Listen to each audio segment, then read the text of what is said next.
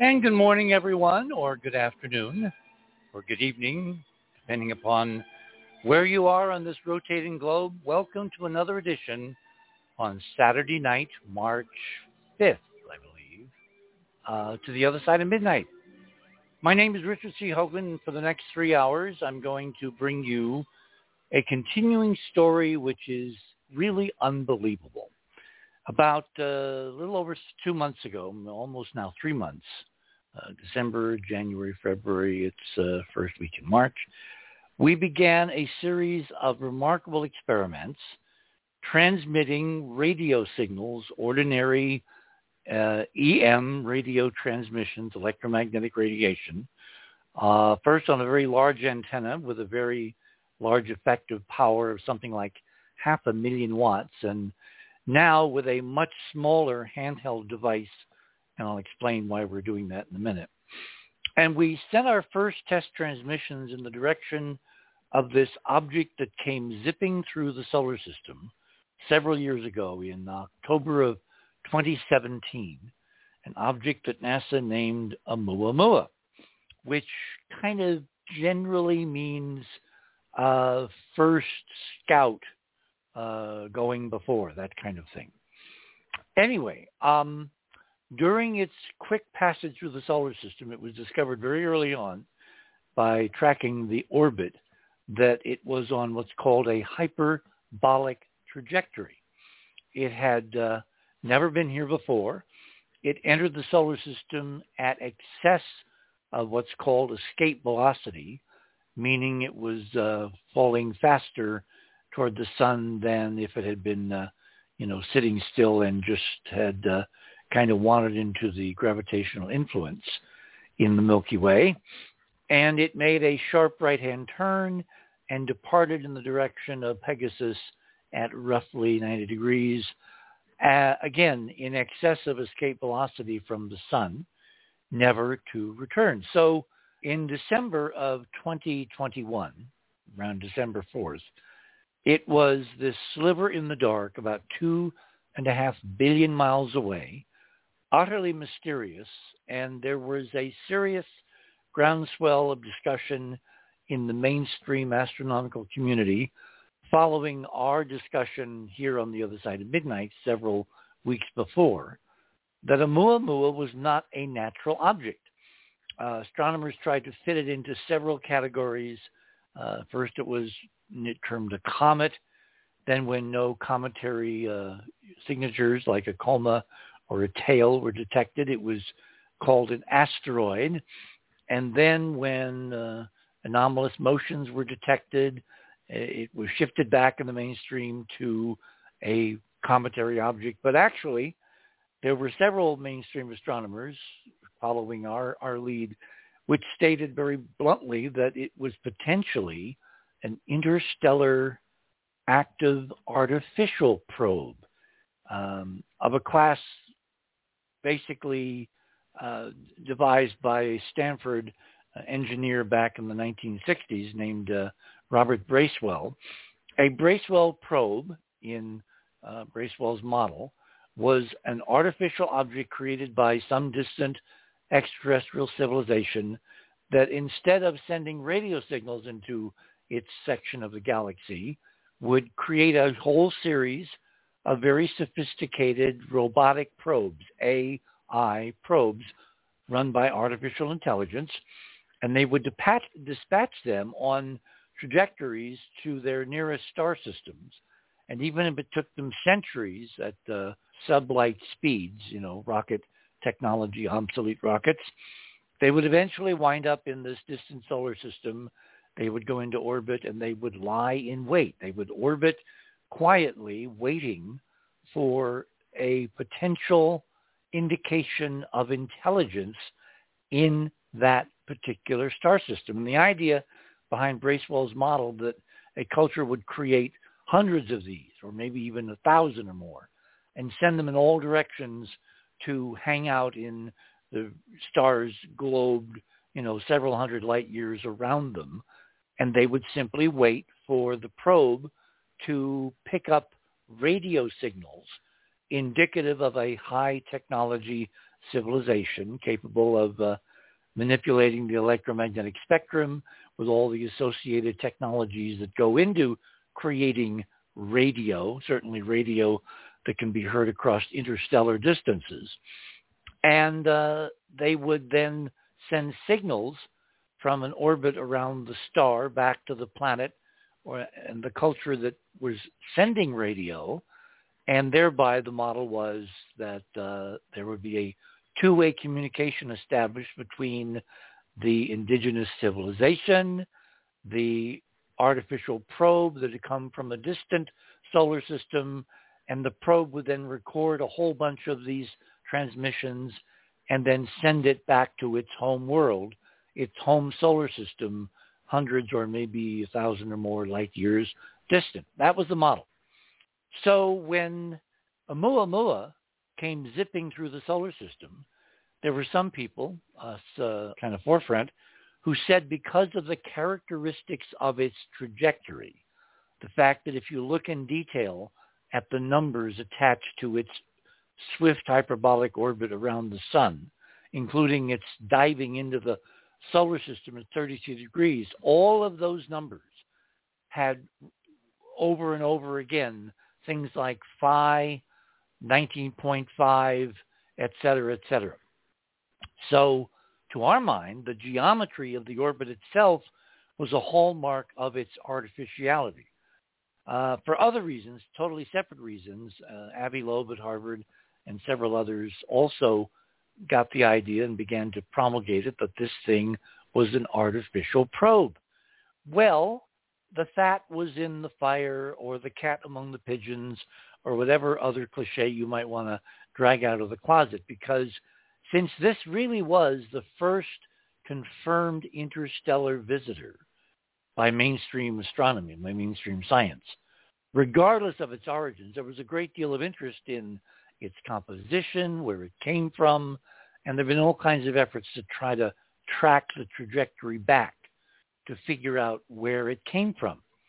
What's really weird is that when you do that, it turns out that the solar system literally walked up on, if you can think of hundreds of miles per second orbiting around the center of the galaxy as walking, it literally walked up on this object which was sitting almost motionless relative to the surrounding stars, which in and of itself is really kind of weird, almost like someone had put it in our path, like putting a buoy on the course of a giant ocean liner in the middle of the dark Atlantic and waiting for the two objects to meet.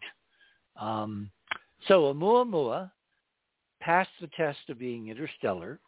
It certainly passed some of the tests of being artificial. But during the time that it came whipping around the sun, the only public effort that we could track down was an effort by, oddly enough, a Russian oligarch who lives in Northern California and who has a few billion extra dollars to kind of spend on whatever he wants to. And he funded a week of listening time at one of the world's premier radio observatories in Green Bank, West Virginia, long about December. And the specifications of the program were that if something as small as a cell phone or a smartphone had been broadcasting from Oumuamua at its distance from Earth at that time, which was well beyond the orbit of Mars and approaching the orbit of Jupiter, I mean, it was really moving fast. Radio telescope listening session over about a week, several sessions, would have picked up the signal. Nothing was heard, or so we have been told. What I found kind of curious, if there was serious interest in the artificiality model, is that no one, under the rubric of Bracewell's original idea, which was that such a probe would only respond if it got a message, if it got signals, if someone actually tried to talk to it, no one that I'm aware of, either the deep state, the military, the mainstream international astronomical community, amateurs, nobody tried to communicate with Oumuamua as it was zipping past the Earth and departing into the far distant dark. And I wonder why, even now, that nobody thought to give it a call. So, long around last December, late November, early December, we crafted a enterprise mission effort on the part of ourselves and two very interesting researchers, David Sarita and Jimmy Blanchett. Jimmy had the antenna, David had the codes, and so we all agreed that what we would do is to craft a few-minute-long message comprised of sacred geometry, sacred frequencies, fundamental constants, some scanned images like pictograms, kind of like what the Arecibo Observatory sent many years ago under the aegis of Frank Drake and Carl Sagan. And we would beam it using Blanchett's antenna in northern Arizona periodically during the other side of midnight on a Saturday night on February 4th in the direction of Oumuamua, and we would see what happened if anybody answered the call. Well, obviously, what's happened since has kind of obviated the ancient, kind of archaic Bracewell probe model, because no sooner had Blanchett started transmitting, and remember, given that Oumuamua was something like 2.5 billion miles away beyond the orbit of Neptune at that time on that night, and receding at tens of miles per second, even as we transmitted, David and I and a few others calculated that it would take almost 4 hours at the speed of light, the speed of normal radio transmissions, for our signal to get to Oumuamua. And then, of course, you start the stopwatch running, and it takes, if they answered instantly, which likely they would not, it would take 4 hours for the information for a return radio signal to get back. That was the minimum time. Actually, if you figure in different languages, decoding, figuring out the frequencies, deciding what to say, whether to respond, all of those things could have added even more hours, if not days, to the total round-trip time. Well, things happen very quickly and very dramatically and totally through the sublight or speed of light model into the wastebasket. Because about 2 minutes after Blanchett began sending the signals, over the course of the next several hours, something like 6 spacecraft, and the reason we know they're spacecraft is because of their behavior and their geometry. He was able to zoom in on the low light level television camera he had mounted and was recording images, video from during the transmission sequence.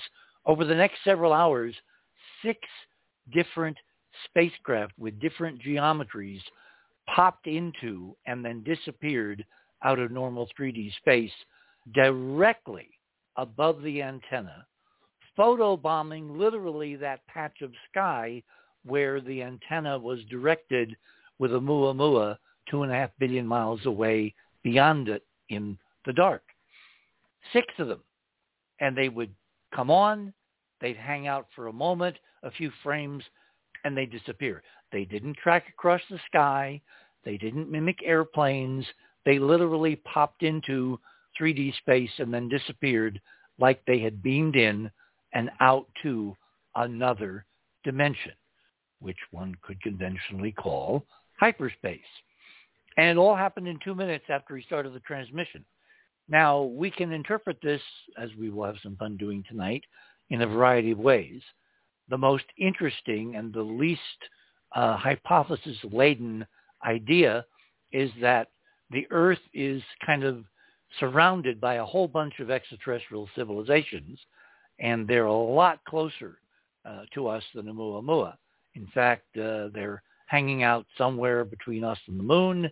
It takes about 1.25 light seconds to get a signal to the moon and back, another 1.25 seconds. So in 2 minutes, they could have been within a sphere 2 light minutes in radius The sun is 8 light minutes away, give or take, so they could have been like 1/8 of the distance to the sun.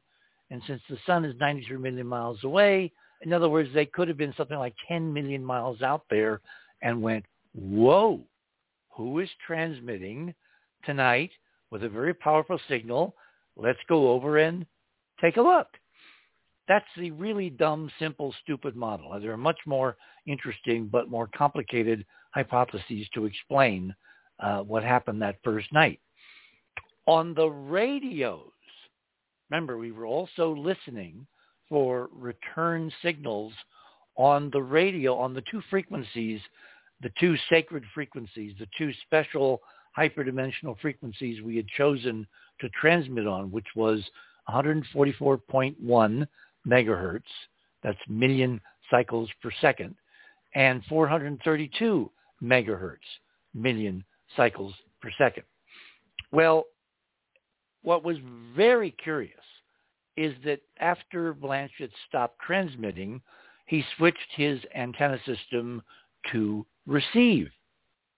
And no time during that experiment or any time during subsequent experiments did he receive radio signals back on the antenna system and the radio receivers attached to it that was used in the transmission. But what he did get, and what David Sarita got, were reception of transmissions on a handheld radio, which is made by the Chinese. Its brand name is Baofeng. It's kind of the handheld portable ham radio choice of a whole bunch of hams all over the planet. It apparently is the best technology. You can either transmit about 8 watts or you can receive. You can do one or the other, or you can do both. You need a license to transmit. But receiving, obviously, it's like any other radio. You just listen. And what David did was to listen and record those signals, and he'll describe how he does this momentarily. And Blanchett did the same thing, and at widely separated points, 2 points that night on the evening of December 4th on planet Earth, those radios were alive, not just with the sound of music, but with the sound of actual, specific, coded radio return signals initiated within minutes of our sending a test transmission to Oumuamua. And obviously, because they came in much quicker than the radio time delay between us and Oumuamua, that is one of the reasons why we're all kind of in agreement that whatever we're getting on the radios, it's not actually a radio transmission. It's not electromagnetic radiation. Something else is triggering the speaker. Think of it as a kind of a hyperdimensional tractor beam, which vibrates the speaker, which in turn, because speakers are surrounded by magnets, generates in the radio an electromagnetic induction. So that's why you can actually plug cables into the radio and feed it into a computer and record this on a computer. But it's not really radio. It's something, obviously, that is traveling many, many, many times faster than the stadial speed of light. So what could it be? And much more important, who are we talking to? Well, over the next several weeks, ending a couple weeks ago on February 20th for the time being, we have been upping our game, expanding our experimental envelope, and we introduced a whole new factor to the ongoing experiment. Because when we decided on one of those weekends not to send the signals to Oumuamua, but instead, at my suggestion, we sent the same signals to the moon, one of the interesting things that we got back was a coded series of numbers that instantly led us to a very phenomenal and unique place here on planet Earth, i.e. Stonehenge. So then we thought, John Womack and I and a couple other people thought, well, wait a minute. What if we were to take one of these handheld radios and within the environs of the most ancient known astronomical observatory built on Earth and built to track, among other things, the phases and cycles of the moon, which is why I think our moon transmission got Stonehenge in the conversation. We said to ourselves, well, what if we were to transmit to our same unknown receivers, our audience out there, our mysterious people who are obviously listening and will respond if we send them information? What if we use Stonehenge as a kind of a ground plane or a location to do the next phase of the experiment? And so several weeks later, on February 4th, we sent our Intrepid Away Team agent, our explorer extraordinaire, Maria Wheatley, who we will introduce shortly in the morning in the conversation. And we sent her into Stonehenge, and it turned out to be during the height of an extraordinary British hurricane in the middle of the winter, with winds topping 120 miles an hour in some sections of the island. And I guess it was 80 miles an hour around Stonehenge when she was able to, on a very sleety and rainy afternoon, manage to stand there in the center of the monument and send and receive another set of coded signals. Well, we fast forward the film now, and we've done this now twice because we decided that we would try it one more time. Maria did. She is definitely an intrepid explorer. And this time, because of this bizarre weather, which has persisted, she was unable. They had closed Stonehenge down. So on the afternoon of the 20th, she was unable to get into the monument. But fortunately, when Robin and I were in Guatemala measuring the sacred sites there, we discovered, particularly around Chichen Itza, that if you are within a few miles of one of these ancient sacred sites, you can pick up information. You can see measurable physical instrumentation respond. You can record the results. I did this with the Accutron system. So it was on that basis, on that theory, that I said to Maria, well, if you get within, a mile or two of the monument and you start recording and you start transmitting, we should get very interesting data. And that is exactly what occurred, as you were going to hear. So before I bring on our panelists tonight, I want to go through a couple of very important things. If you go to theothersideofmidnight.com, if you are a new listener, I was on Coast to Coast the other night, and I presume we have a lot of people from the Coast audience who are kind of curious as to what's going on over here at the other side of midnight. Well, if you go to the website, click on, or you type in, or you input theothersideofmidnight.com. That will take you to our URL, our homepage. Click on tonight's banner, which says rather succinctly what we're doing: open hailing frequencies, continuing Stonehenge ET transmissions, new responses. Click on that banner. That will take you to the guest page. Right under the guest page, you will see fast links to items with my name, John, David, Thomas, and Maria. Click on my name. That will take you down to the section of the page, Radio with Pictures, where I have a couple of news items at the top. Those are links to the ongoing progress in the unveiling and commissioning of all the instrumentation of the Webb Space Telescope, which is successfully proceeding to its operational phase somewhere in July of this year. Those first two links take you to the NASA site. The first is a blog describing the latest commissioning results. The second is Where is the Telescope? Gives you a kind of a overview of the instruments and the temperatures and physically where it is around the L2 point and all that. Item number 3. Now, this is very important because, as you're going to hear later on in the morning, one of the things that has happened from these succeeding transmissions, certainly from Maria's first efforts in Stonehenge on the 4th of February, is that we got messages which, when David decoded them, gave us a number that at the, except to David, it was a number that kind of hung there in space with no real connective glue. It was 20.6 was the number. And David said immediately, oh, that's the royal cubit that he's figured out from separate research over many years. But I like multiple evidence, multiple lines of evidence. So I was kind of looking around for something more than that. And about 2 weeks later, we had the second shoe drop. Because as you may know, we're going to talk about this in some level later on in the morning. About 2 weeks after February 4th, the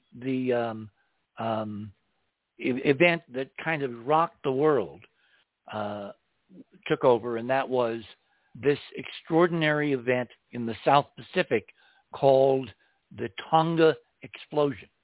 We're not quite sure what it was, but it appears to have been some kind of major event that erupted in an unprecedented fashion, equal to tens of megatons of explosive capacity, and it shot a cloud of material up over 34 miles.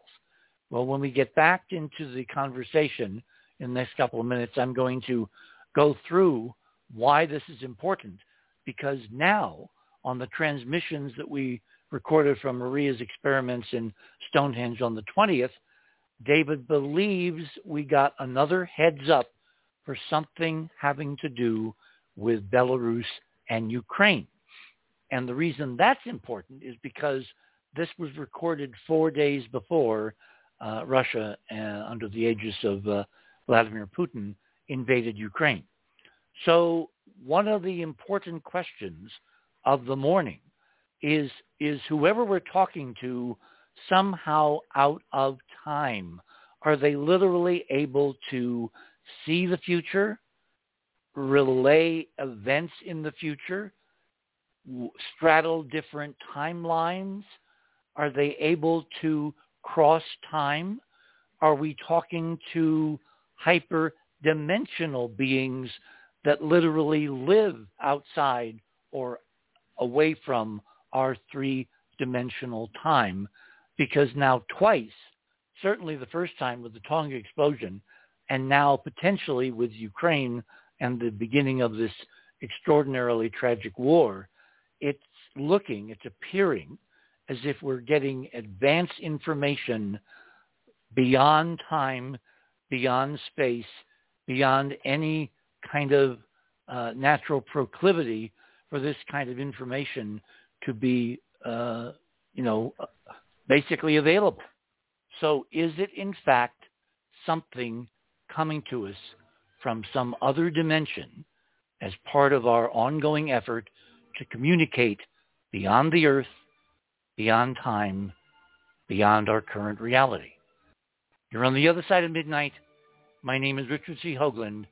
When we return, we'll try for the rest of this morning to bring you some potential answers to that crucial set of questions. We shall return.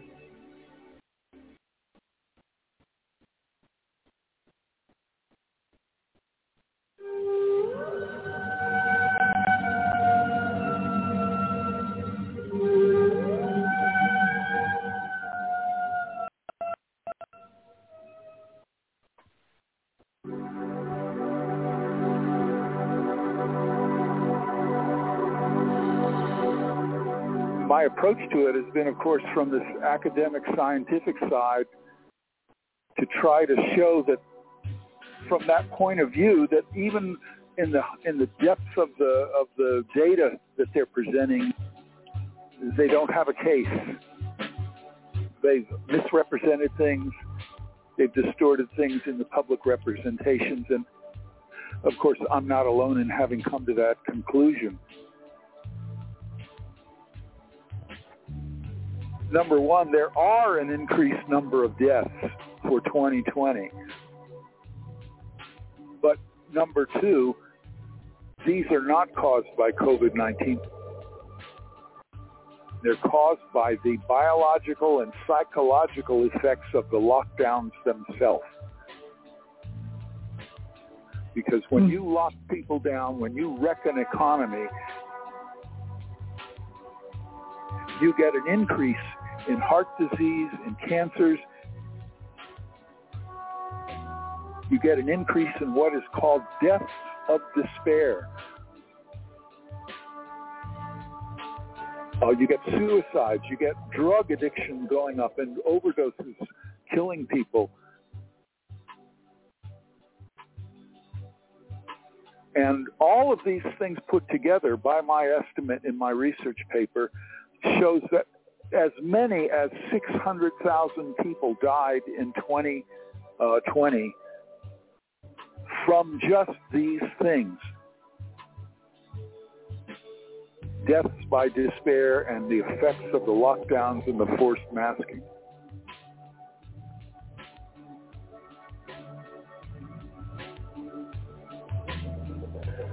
This is Dr. James DeMeo, and I'm speaking to you from the other side of the news. Your program, I must say, compliments you. You're doing a great job in assisting to get around these barriers of censorship and erasure that the mainstream media is doing.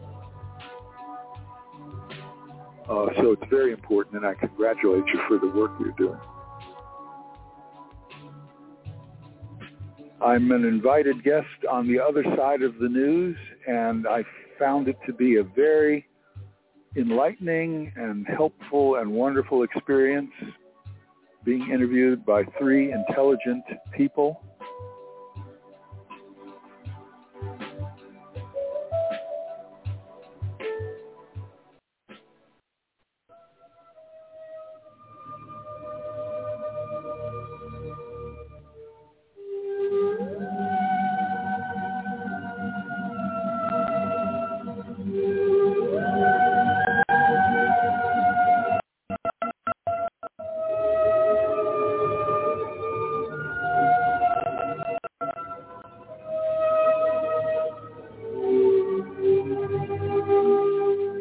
And welcome back, everyone, to this Saturday night, to March 5th of 2022, here on the other side of midnight in the land of enchantment. What I'd like to do now is I'd like to introduce our panelists for the evening. We have many important guests, some of whom have been intrepid explorers like Maria. Others are actually working on the analysis of what we have discovered, what we have recorded, what we have received, and we're in the process of trying to figure out what in fact it all means, starting with who are we talking to? So without further ado, let me introduce my guest for the evening. Let me stop this. Okay. I'm doing kind of real-time radio here, so pardon me, folks. Okay.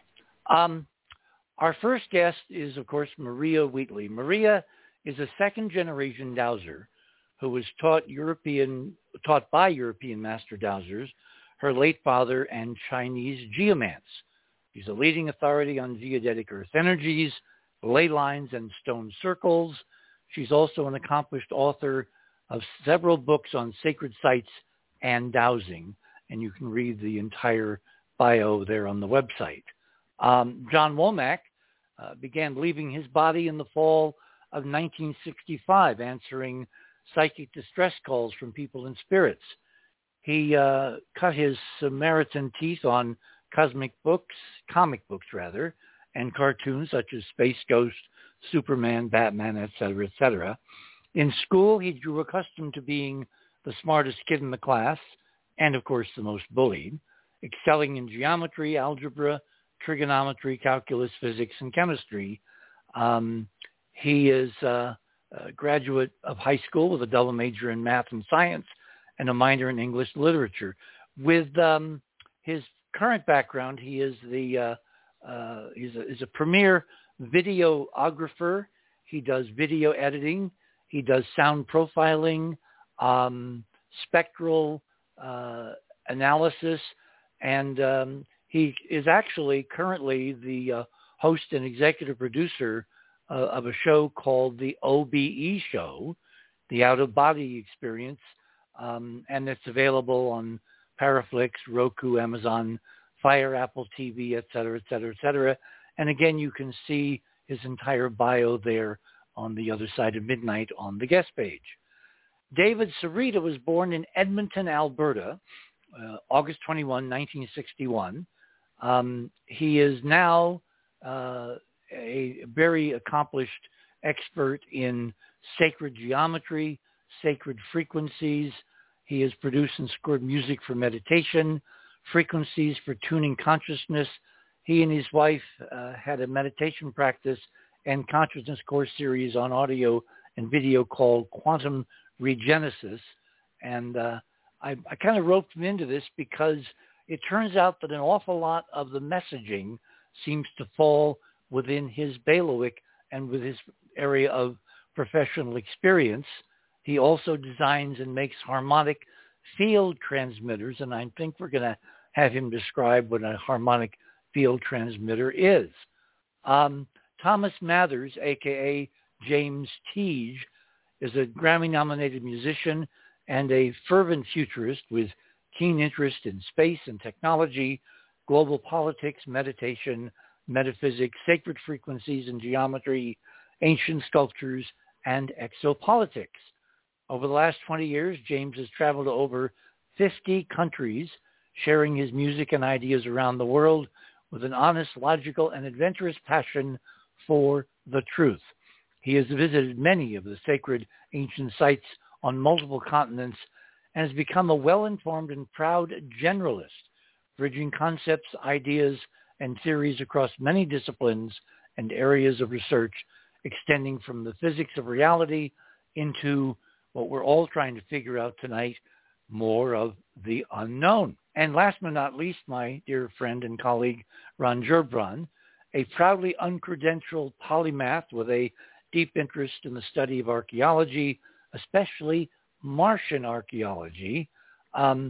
Throughout, he actually attended both Stanford and Berkeley, University of California, Berkeley, simultaneously before he gave up on academia too constraining and left to travel on many continents overseas. And throughout all that time, he focused his core attention on the metrology of our paleohistory, particularly that on other planets, especially looking into the implications of all the ruins that for the last 50 years NASA has been quietly discovering and not telling us about on Mars. So without further ado, welcome everyone to the other side of midnight. Hi, Richard. Hi, David. Incredible presentation. Your lead-in was so meticulous, such incredibly fine details that I really appreciate. Well, thank you. We have a lot of new people who are listening who are obviously saying to themselves, what in the world are they talking about? Mm-hmm. So, by the way, I made one mistake. The messaging that we sent on the Christmas weekend with Jimmy's antenna was the messaging that contained the codes of Tonga. Maria's took place on the 4th of February from Stonehenge, her first foray there, and the message, Tonga itself actually exploded on January 15th. So I pardon everyone for leading them down a blind canyon. I'm doing this all from memory, not from notes. And there's been so much going on. It's like those old TV programs where they said follow the bouncing ball. The problem is that we have an entire, coterie of tennis players all bouncing balls all over the court simultaneously, and following any one ball at any one time is just a bit difficult. So before we get into anything, I want to introduce Maria. Maria, are you with us?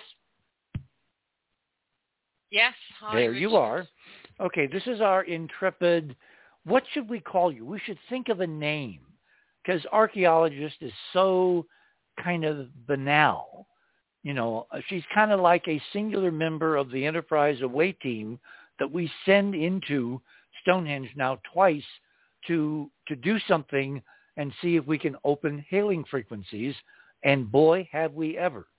So what I'd like you to do is to walk us through everything that happened on the morning and afternoon of the 20th as you attempted to transmit for the second time from the center of Stonehenge.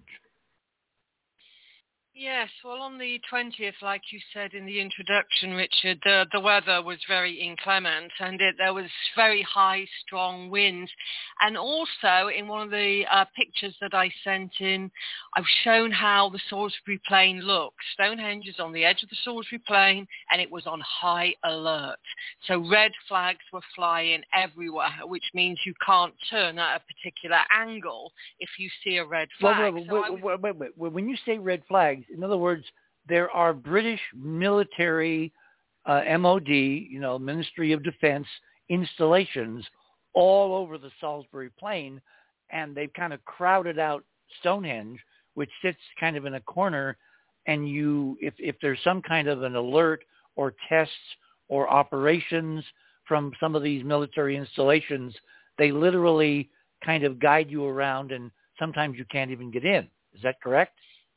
That's correct. So if you imagine that surrounding Stonehenge 360 degrees, there are military establishments, north, south, east, west, everywhere, including our largest nuclear biological center on Porton Down. So that's the stance around it. But we must remember that the Salisbury Plain and Stonehenge itself is the largest spiritual and megalithic capital in the British Isles. On the Salisbury Plain alone, there's 2,000 monuments just on that area alone, 26 miles by 26 miles. So it's absolutely enormous, the archaeology and the unusual burials there, to say the least. So I managed to get into an area in between two military establishments. One's called Lark Hill, and the other one's called Rolleston. And I was parked just up the lane on the edge of the Salisbury Plain by Rolleston. And that's also close to a Neolithic site dating back about 6,000 years ago called Robin Hood's Ball. And Robin Hood's Ball is a causeway enclosure, which is a bit like a henge monument. That's a ditch and a bank, but with gaps in it. And that's 6,000 years old. And that the red flag saying you can't turn right was flying right by that place. So that was my first transmission. And I'm now about sort of a 1.5 miles away from Stonehenge. That was the first transmission, which I managed to put out. But then the military police asked me to move on. So after the transmission, I then had to drive closer to Stonehenge and up a trackway, which is literally parallel to the monument, and the only trackway left that the general public can get near Stonehenge, and English Heritage want to close that off. So we're hoping very much that does not get closed off at all.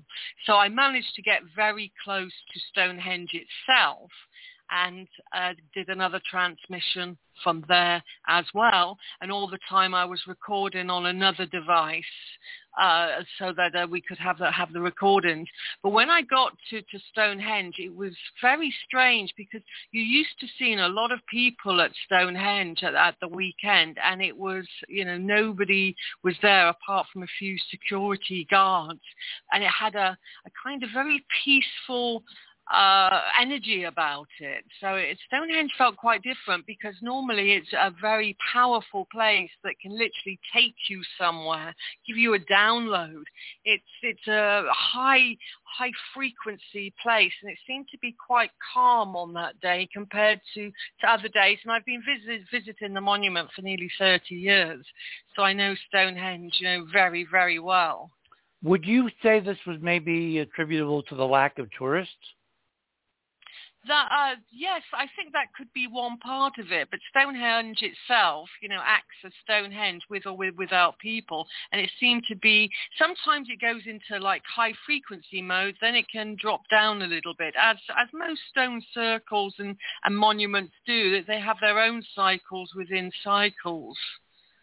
So they're responding to the background changes in our model of the hyperdimensional physics.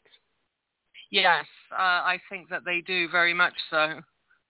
So when we bring Thomas on, I'm going to have him compare your recordings from this effort on the 20th to your early transmission and recordings on the 4th, because your being more distant seemed to really help in terms of being able to detect signals as opposed to a kind of an enormous rush of almost overwhelming energies. And when Tom comes on, I will have him describe that. So it was windy, very, very windy. You're in your car. You're not even able to get outside the car, right, to do all this? No, because the wind was, it was horrendous. In fact, nobody would go with me. My friends said, we're not going out in that wind, Maria. The trees were coming down. So, to get there and back was really something. I asked a couple of guys I know, and they said, we're staying in, you're crazy. Well, we kind of know that, but that's what makes you so lovable, because you're crazy like a fox. Boy, talk about intrepid. Okay, so let me move over to David, because what I find really interesting is we've got 3 separate analysts who are looking at this data through 3 separate lenses, and they don't talk to each other before they get their results, and then they talk to each other and compare notes, and we post as much as we can on the site to fit within the time frame of the program. And obviously this is why we're going to be doing this in 2 parts, part 1 tonight and part 2 tomorrow night, because we have a lot of detail to talk about. But what's so interesting from your responses, David, is that you told me earlier in the week, and when you had a chance to look, and I should also say we had other people with their radios, same model radio, wired into recorders or, being recorded on smartphones, so that when Maria transmitted from Stonehenge, we would see if this ancient sacred site network all over the planet, those places that we could cover, would respond with some kind of a resonance. In other words, whether we would get signals. And then we had some people like myself who I don't think I'm near a sacred site. I'm about 90 miles from Chaco Canyon, but there's a caveat because I'm only maybe 4 or 5 miles from the Sandia Peaks.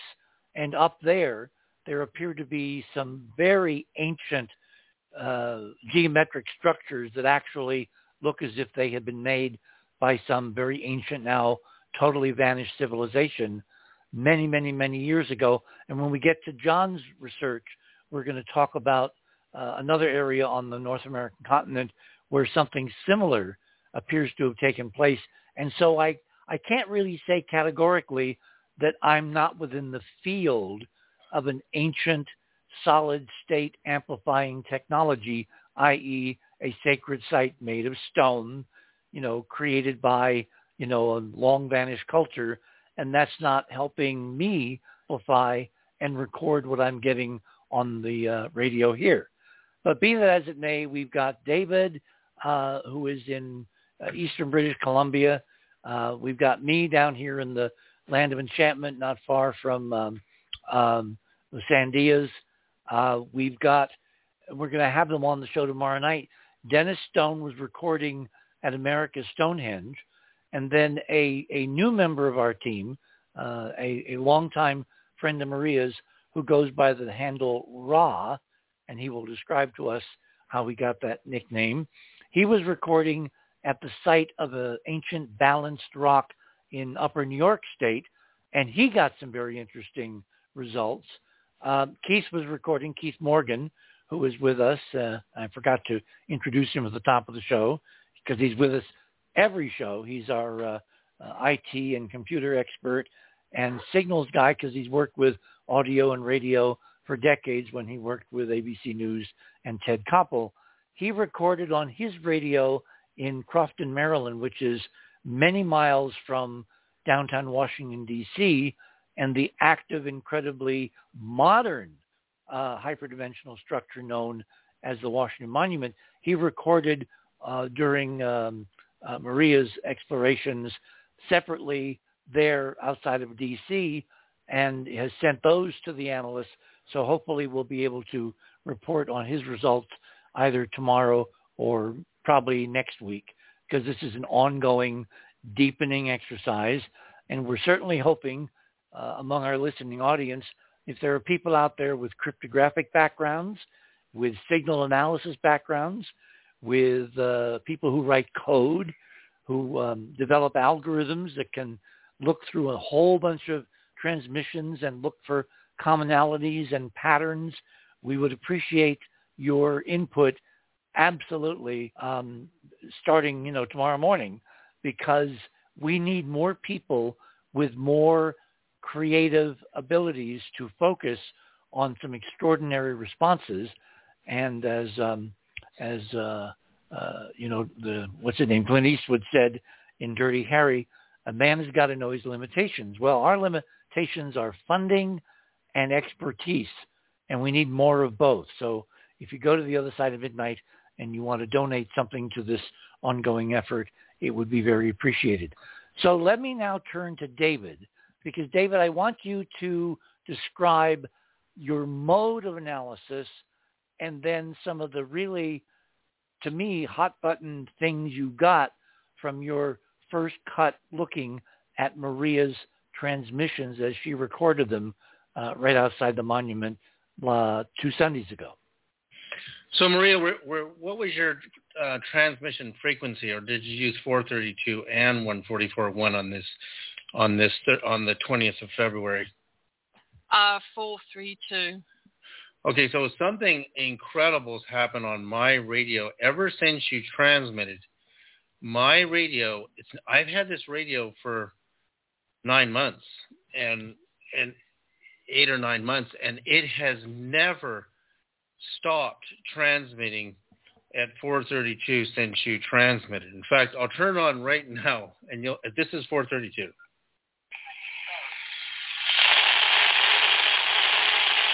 And it's constant. And inside of that apparent squelch are numbers. And I'm going to kind of go backwards here, because the invasion of Ukraine by Russia was February 24th. It's a miracle that you were transmitting 4 days before. And what happened on the 26th of February, I sent this message out to you, Maria, Keith, and Richard. I keep getting this number on my frequency meter, 1697.62, which happens to be the square root of the square of 2 royal cubits. And again, 2 royal cubits is found in over 16 places in the Great Pyramid. And I thought, why do they keep pointing me to the Great Pyramid, to the Great Pyramid? What does the Great Pyramid have to do with Stonehenge? Now, my new data from the analysis of your frequencies, Maria, there's one section of the recording where I've got my meter in front of the recording, and I keep seeing. So, David, hang on. For people who are new to this, you got to start from square one. How are you analyzing the signals? Okay, the way I analyze the signals, you go to the other side of midnight.com and scroll down to David's items. Or you can click on David under fast links. Okay, so let me just show you an example. And I want you to go to item 2, and this is so shocking. Click on item 2. This is a new breakthrough in our analysis method. And when you click on item 2. Oh, my God. Yeah, it's mind-blowing. Oh, my God, David. Why did I keep getting, so the number on the bottom left, 29.9799, it was solid on Maria. When I was playing her frequencies, I've never seen my meter do this. It stayed there for a solid 10 or 15 seconds, whereas normally the numbers are jumping around all over the place. So they're flickering past, and you have This to number you have to video record them and then play it frame by frame to catch these numbers. Exactly what I'm doing. So I take my video camera on my iPad in front of my phone, which is running Frequency Meter Pro, accurate to 2 decimals, and I'm putting my frequency meter in front of my speakers playing back Maria's recording. Now, the fact that I got the Great Pyramid again and again and again, and I said, why is it that I keep getting the Great Pyramid? And I realized... No, wait. You made a leap. You got to connect with people that may not see the graph. Not everybody is on a computer or on a phone that can look at this. Okay, so what shows up on my meter are the numbers for the north latitude of the Great Pyramid. Now, I've seen these numbers before, and they are the same as the speed of light in metric, in kilometers per second. All you have to do is move your decimal over, because the number you're seeing, the decimal is not in the correct position. But they're the same numbers. So it's noted that when you go onto Google Earth, you can do this right now, and you switch your degrees, minutes, and seconds to digital, 10 base, and the location of the Great Pyramid of Egypt to a T is 29.9799 is the north face of the Great Pyramid, precise. 29.9799 degrees north latitude. Is the exact north latitude of the Great Pyramid. Notice that the Great Pyramids, I want you to see it in a completely different way, and this is the insight that came to me. Think of the Eye of Ra and the Eye of Horus. Think of the Great Pyramid, literally the Great Seal of the United States on the back of the $1 bill is the eye above the pyramid. Mm-hmm. Now think of it as an electronic eye, because it's pointing straight into Kiev. And the entire conflict, like it's reading the whole thing. Well, hang on. We made a leap here, because if you compare the decimal latitude of the Great Pyramid, 29.9799 degrees, instead of reading, seconds and minutes of arc, you basically take it as a decimal, 29.9799. Mm-hmm. Then you look at David's inset photo on the Google map right beside it, and that number that hung out for several seconds, 10, 15, 20 seconds, 299799, obviously the frequency was telling you, screaming at you, the Great Pyramid. Yeah, so now think of the way radar works. So if I want to take a radar reading of how far a jet is from my radar dish, because radar travels at the speed of light and it bounces back, it'll tell me how far away it is. Notice the image on the right meter reading from Maria's data, which follows the reading on the left, is the exact distance in kilometers between the Great Pyramid and the Zaporizhzhia nuclear power plant. What? Yeah, 1960. I did this on Google Earth, so I got right in there, and I on Google Earth, I typed in the Zaporizhzhia nuclear power plant, and then I put my marker there and dragged myself back to the apex of the Great Pyramid of Egypt, and it is exact. Wow. So what and of course, this is before... This is 4 days before Putin has entered the country. But 4 days before he entered the country, again, it's almost and weeks before, it's, 2 weeks, give or take, before he actually had troops enter the grounds of that nuclear plant a couple nights ago. Yeah, right. So I'm seeing the Great Pyramid a whole other way now, because I found another number, but I can't give this number out because I got another number in Maria's data. And if I add it to the location of the Great Pyramid, it takes me somewhere else in the battlefield, and I won't give this location out. And the fact that I got two, and I'm not even through all her numbers yet. Wait, hang on. You lost me. Why won't you give this number out? Because it's too secure. it has to do with a very sensitive military operation. I'm not going to give it out. Oh, okay. All I can tell you is, okay, let's go back to this. Now go to my item 1. Okay. Click on item 1. Now this is these are numbers that if you look at the meter reading in the middle, you're going to see the Zaporizhzhia nuclear power plant in the little red icon. And you're going to see these are Latin longs in 2 different readings, 47.4665 and 34.4923 is the square root of the numbers you see on my meter readings coming out of Maria's Stonehenge response. So 225307, the square root is 4746. So those Latin longs put me where my white dot is, and what I'm saying is that is probably the location prior to the attack of the nuclear power plant where Putin set up his troops to get ready to invade. Well, if I remember the video and where the tracer shells were coming from, they were coming from the southwest, like from your location. Right. So they would have moved from this. They would have had an encampment. Guys, we blew by the break. Okay. I'm okay. Gosh. Okay, let's do the break and then I'll continue when we get back because this is mind-blowing. Excellent. This is absolutely mind-boggling.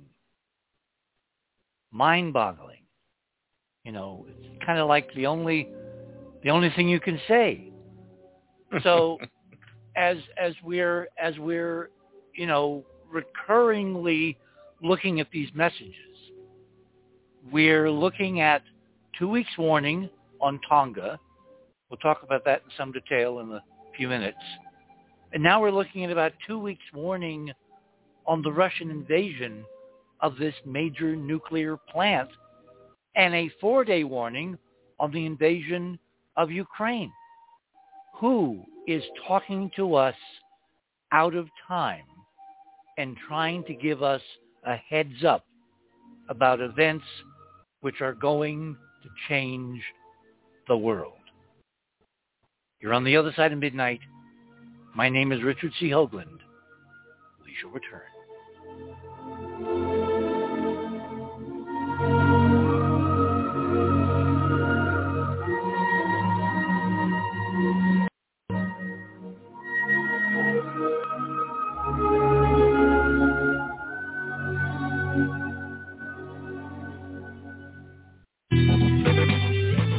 TheOtherSideOfMidnight.com. Tune in to listen to Richard C. Hoagland and his fascinating guests. Join Club 19.5 to get access to exclusive member benefits. Listen to past episodes anytime on any device.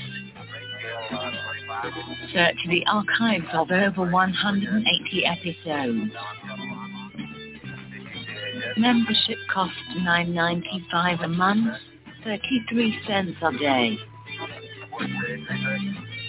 Support the broadcaster to provide you with the most interesting conversation available. Talk radio at the cutting edge of science and thought. TheOtherSideOfMidnight.com.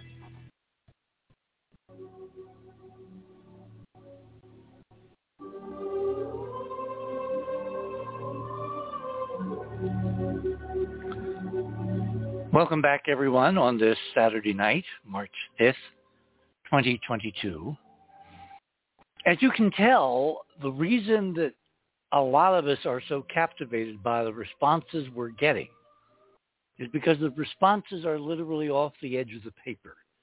If you put a list of items, 1 to 10, that you'd expect from an attempted ET transmission and reception experiment, you would not expect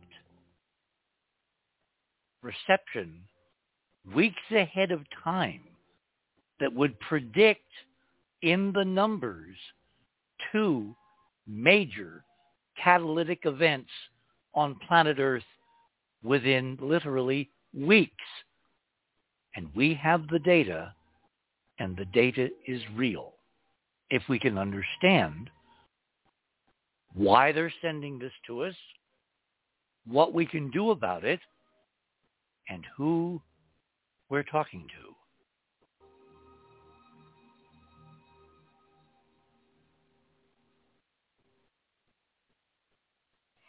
Okay, David, please continue. Okay, so let's go back to my item 1, because previously to my new discovery, which is seeing the Great Pyramid as the eye, the all-seeing eye, and think of each slope, so the north slope of the Great Pyramid, the north face, which is where the entrance is facing straight up. If I go straight up, I just pass right through the right of Kiev. And then if I go on the east face or the west face or the south face of the pyramid, think of it as a kind of photosensitive diode transmitter receiver, because it makes no sense to me how precise this data is. So my previous method of decryption of numbers was taking square roots and cube roots and just basic forms of encryption on the numbers appearing on my frequency meter in response to the chirping or even what appears to be background static coming in on the radios. So what really amazed me again is that when I turned my radio on here after Maria's second transmission, I got locations all over Ukraine, and it was just Ukraine, and it was also the border of some of the neighboring countries. But I've been watching my radio every night give me Latin longs all over Ukraine. But then when you asked me, Richard, to just analyze Maria's data, I was so shocked first to see this little white spot show up where you can imagine, his troops coming in from the south, from the Black Sea, maybe parking their ships and then moving their way up and establishing a base camp where my white dot is. But my item 2 is so precise, if you understand how radar returns work at the speed of light, that the distance between the north face of the Great Pyramid and the Zaporizhia nuclear power plant. Remember, this is the largest nuclear power plant in Europe. And believe me, I know nuclear power plants inside out because I worked for major nuclear physicists and nuclear scientists on nuclear fusion and nuclear engineering. I knew Glenn Seaborg, who chaired the Atomic Energy Commission under Kennedy, Johnson, and Nixon. And we also knew MIT scientists who were nuclear power plant engineers. So I know how these things work. And first of all, they're supposed to be able to survive the impact of a 747 without even phasing the concrete dome structure of the plant. But we don't know if they could withstand a 7,000 mile an hour Russian Zircon missile, which Putin so far has not used. But all that aside, this data is coming in 4 days before the first day of the invasion. So that would mean, how did the pyramid, I'm starting to believe that where we're getting our data from is actually the pyramid. And the reason I believe that is it keeps sending me pyramid numbers.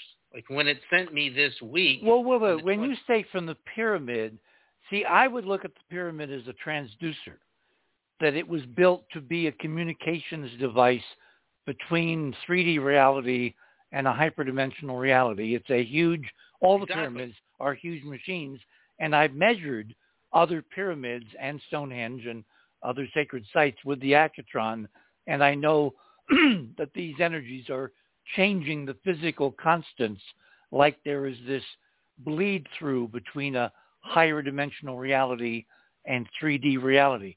So I would not say the pyramid is doing it. I would say the pyramid is a focal point relay for whatever intelligence is talking to us, which I think, given the fact that we're looking at things out of time and anticipating by weeks in terrestrial metrology, it's literally out of time and trying to give us a heads up for critical events that are going to change the history of the planet. Nothing less. Well, if you look at like the description, the Eye of Ra is a being in ancient Egyptian mythology that functions as a feminine counterpart to the sun god Ra and a violent force that subdues its enemies. The eye is an extension of Ra's power, and then you go into the idea of this is in a really good description of this. I actually found this on Wikipedia, that one of the eyes of Horus, which is similar to the Eye of Ra. So Ra is the chief sun god in Egyptian mythology, right? So Horus is the son of Isis. So Horus's eye, and Osiris. His left eye is equated to the moon, and his right eye is equated with the sun. And of course, Stonehenge is a lunar calendar, and would that mean the pyramid is a solar, reflector? So how am I getting data like this? Why, like on the 26th of February, I got the square of 2 royal cubits multiple times on my radio here. Plus, I was getting locations all over the battlefield in the Ukraine. I've got data. I've got numbers that take me right into the middle of Kiev, the city, right? So that means, why aren't I getting numbers all over the frickin' planet? Why is it all week? I can turn my radio on and put my meter in front of it and get Latin longs all over this field, this theater of war. And that means it's like the pyramid is acting as the Eye of Horus or the Eye of Ra, and it's collecting data. And you're right, a higher dimensional perspective would be the sun and or the moon itself, if it's an intelligentsia that is a living system.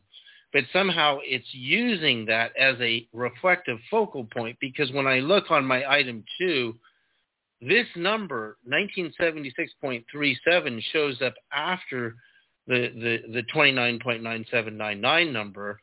And what prompted me to do this was, I'm saying, why do they keep giving me pyramid numbers? And I just decided to measure the distance between the power plant and the pyramid. And I did this multiple times because I couldn't believe it when I got my number. And my number is accurate to 99.99%, by the way. So, and I don't know how accurate this measuring tool. So if you go on Google Earth, it's very accurate. There's a measuring tool. It's certainly within 2 significant figures. Right. So I can zoom right into the power plant, and there's multiple domes on that power plant. It's got I don't have it right in front of me zoomed in, but I can tell you it is one of the biggest nuclear power plants. I mean, I've been inside of nuclear power plants. I know how they work. And well, it supplies about a quarter of Ukraine's total energy. Now, hang on. When Georgia joined us in the third hour, we're going to spend the first 2 hours looking at data and looking at decoding and all that. Third hour, we're going to talk about interpretation. What the hell is going on, and what can it mean in the big, big picture? And I've done some thinking about Putin and Ukrainian nuclear reactors, NATO and all that. I think this is why this is a focal point of intense interest, including whomever we're talking to. Yeah, so for people who don't know in your audience, I'm Ukrainian. Sarita just means Wednesday in Ukrainian. My grandparents on my father's side are both pure Ukrainians and probably Ukrainian Jews who turned to Catholics to hide from the Jewish persecution under Stalin. And on my mother's side, I'm English and French and Irish and all that stuff. So I know a lot about the Ukraine through family, but we don't have to go into the politics so much. Is I'm really blown away by this, Richard, because like I said, I got a second location in Maria's data. This isn't in my separate data on my radio. In Maria's data, there's another distance between the pyramid and another very profound target in this theater of war, and that target needs to be protected, in my opinion. I could tell you off air, Richard, what it is, but it showed up on the frequency meter as well. So that means I have a whole new set of data analysis to do, which is looking at my numbers and measuring points off the Great Pyramid to an event or something. Well, the next thing in your research I would expect in the next week you'll be able to do is look at the location of Ukraine's other nuclear power plants, because nuclear energy supplies about half of Ukraine's total electrical energy budget, and see if they fall out of the data the way this one did. Yeah, that's a great idea, and I know it's a. I mean. Okay, I want to come back to some other decoding, but I'd like to go to John because I want to broaden our focus. John, you and I have discussed about other examples of this kind of communication, which, frankly, in the major media has been popularized as how you would talk to aliens or how you would talk to someone who's not, as Michael Hill said, not from here. Yes. Yeah, we have close encounters. You like to use that a lot. And Maria's Stonehenge recording reminded me of Close Encounters. Toward the end there, the humans are playing, and then the aliens go, wah, wah. But yeah, I had just another psychic synchronicity or metaphysical message, whatever you want to call it. All humans get these. You just have to be open to them. I started working on Balanced Rock last summer after Keith showed some images. But I've got about 200 hours into this and collected 30 hours of footage from people visiting. There are several features on Earth called Balanced Rocks, because there's a lot of rocks that are balanced. Oh, okay. Yeah, and this is the one in Utah, and the one that Ralph, Maria's friend, is going to talk about tomorrow night for New York State. And it's not exactly balanced. It's sitting on 3 other rocks, kind of like a tripod. And how it got there, and who put it there, and is it a natural erosional event? I mean, these are all questions I'm going to ask Raw tomorrow night. But you're talking about the ones in Utah. In the Utah Swell, yes. It's right next to Canyonlands State Park, which is where the monolith appeared a couple of years ago. So this is in a small area. And I've been visiting the West since I was a boy, and I always had the same feeling that Keith did, that there's all these monuments along the Colorado River. And I actually set my book, Old Souls, is set up in Montana, where I say that the Martians escaped Mars and they landed in Montana long ago. And so this was a couple of weeks. I get up from a nap and I sit down and put on the TV. I don't watch much TV, but it comes on to the Comet TV, and it's a scene from a movie I saw like 20 years ago at the theater, Mission to Mars. And there. The one by De Palma.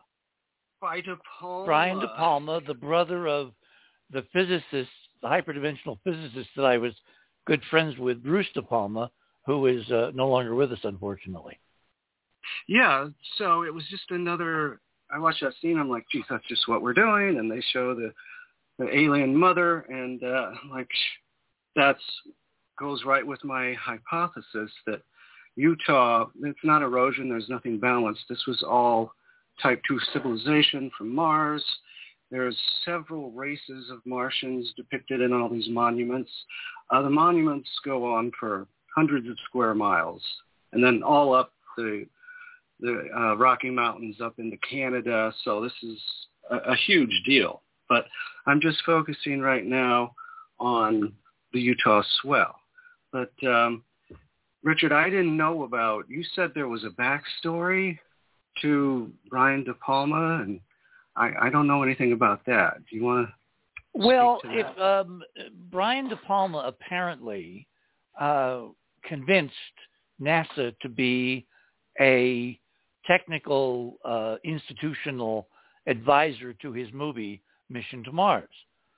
And the idea was kind of put out there, the trailer, whatever, is that this is going to be a hyper-realistic movie about NASA's plans to go to Mars, land on Mars, land habitats, send the crew to rendezvous with the habitats, do research and all that. And instead, it turns out that they have to go and rescue a previous mission, which has disappeared under very bizarre circumstances. So NASA was heavily involved in the planning and development and shooting of a lot of Mission to Mars.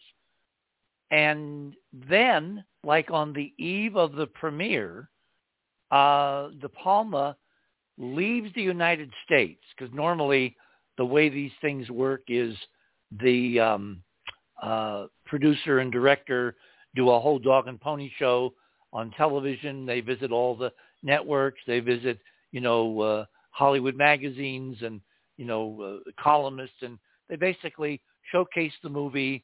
The stars do the same thing, and it's basically publicity that the studio needs to get audiences into the seats in the theaters, right? Just before the movie's going to premiere, De Palma splits for France and does not come back for years. And when NASA is asked about formally its participation in the shooting of the film, NASA pretends, according to their official public relations spokespersons, that they had zero involvement with the film, even though it's on record that they were heavily involved in helping him with all kinds of shooting and technologies and plans and rocket ship designs and all that.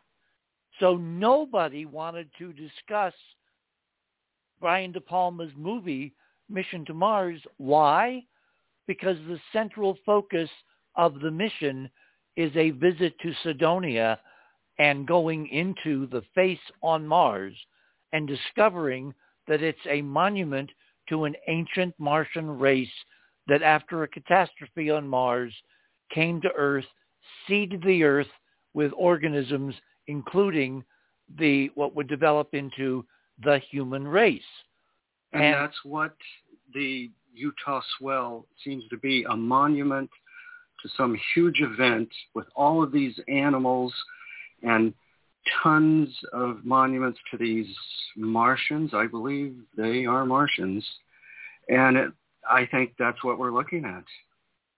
Which is why this bizarre monolith, a couple of years ago suddenly appearing, being very hyperdimensional, being tetrahedral, being, a two-dimensional version of a 3D tetrahedron located in a canyon with all kinds of extraordinary images, three-dimensional images all over the walls that Keith, first noticed and pointed out to me.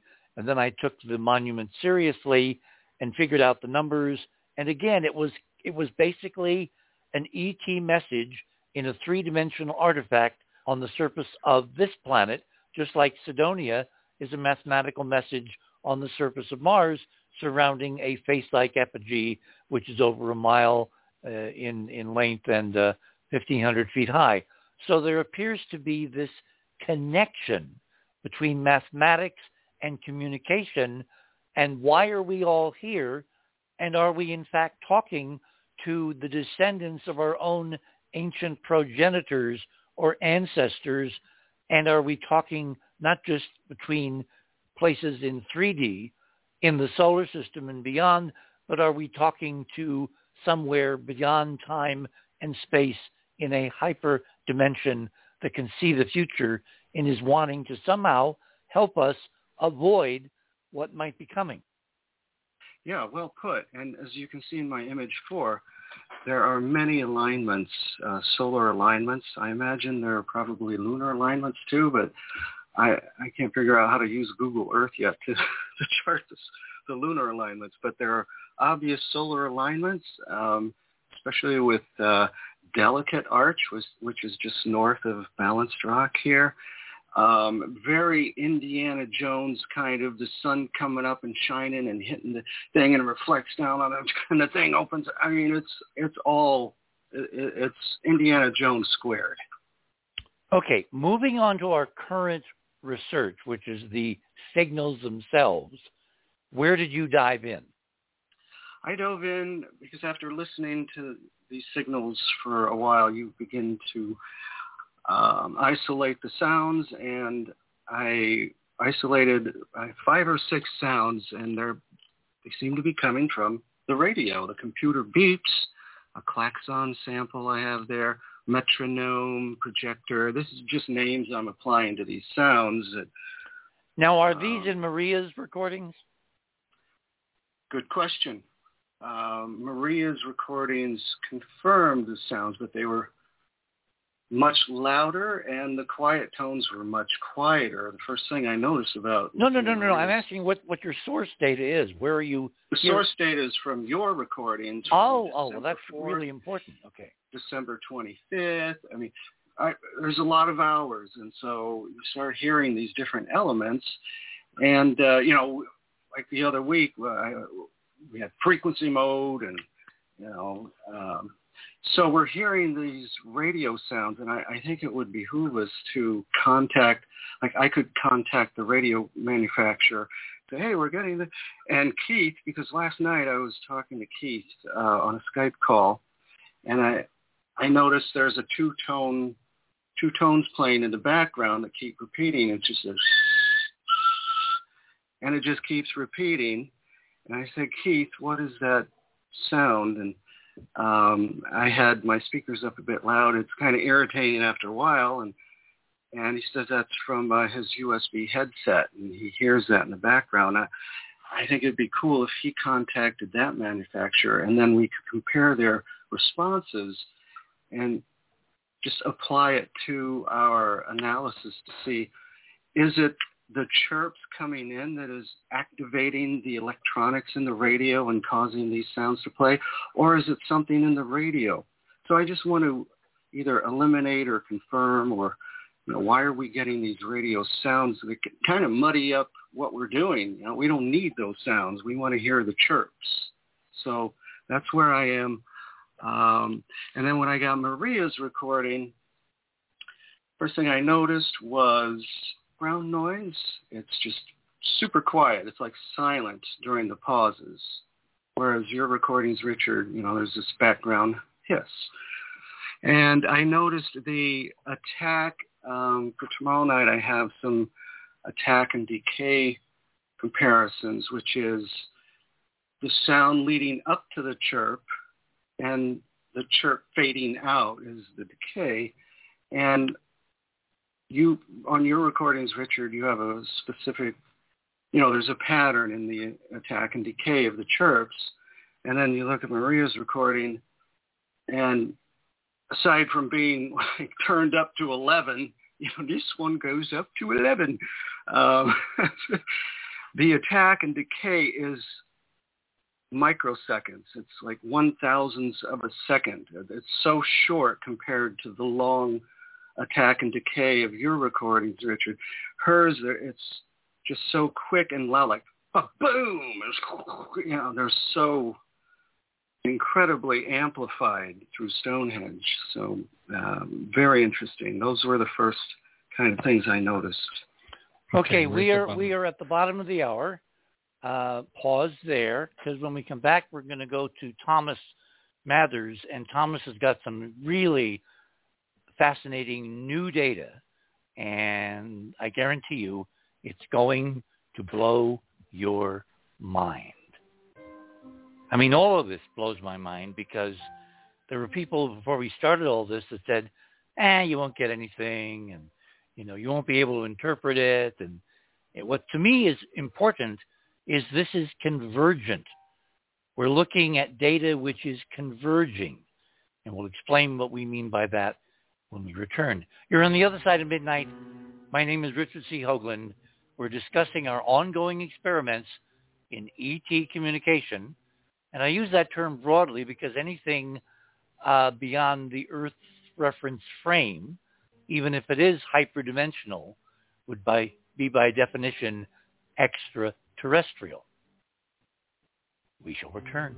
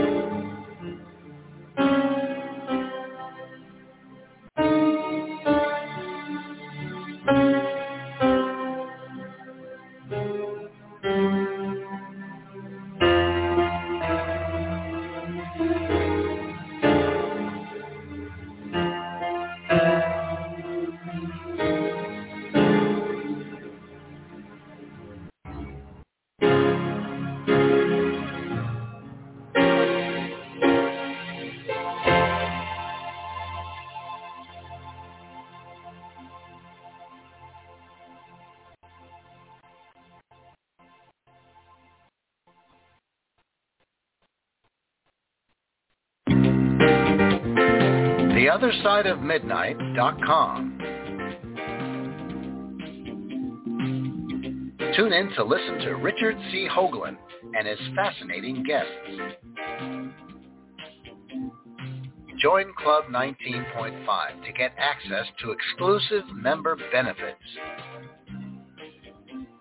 As a Club 19.5 member, you'll gain access to the rest of this show and all previous 350 episodes. Membership costs $9.95 a month, 33 cents a day.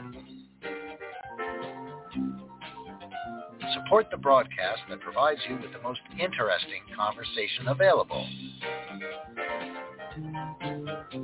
Talk radio at the cutting edge of science and thought. theothersideofmidnight.com.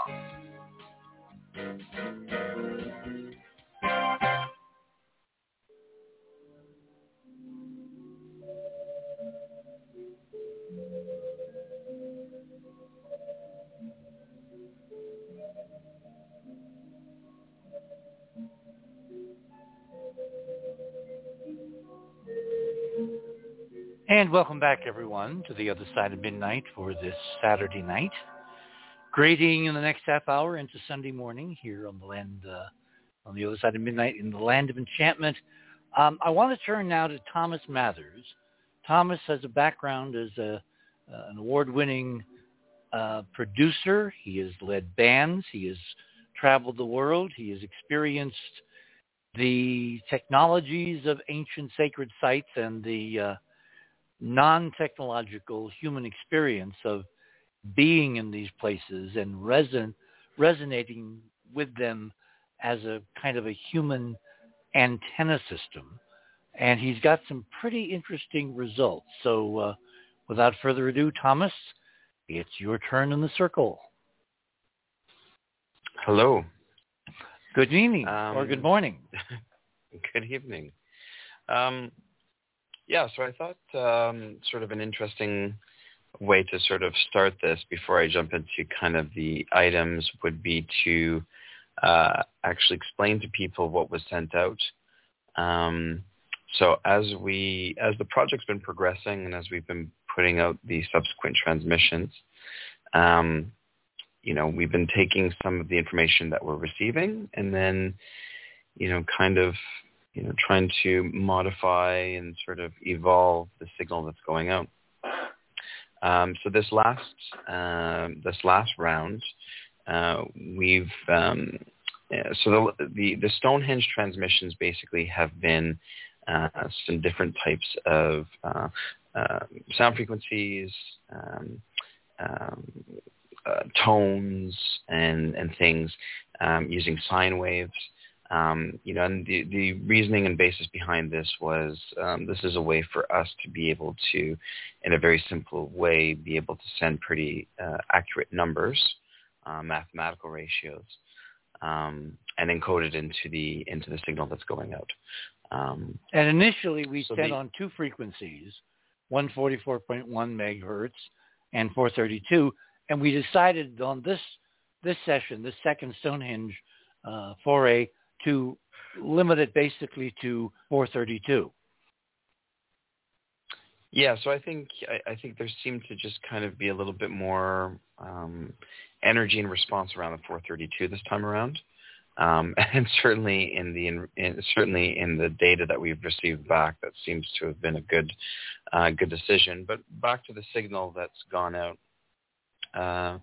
The signal that Maria broadcasted contained sort of 10. It was nine core elements here. So the first element was basically shooting out the 7 sacred frequencies. This is related to the different frequencies connected to different chakras.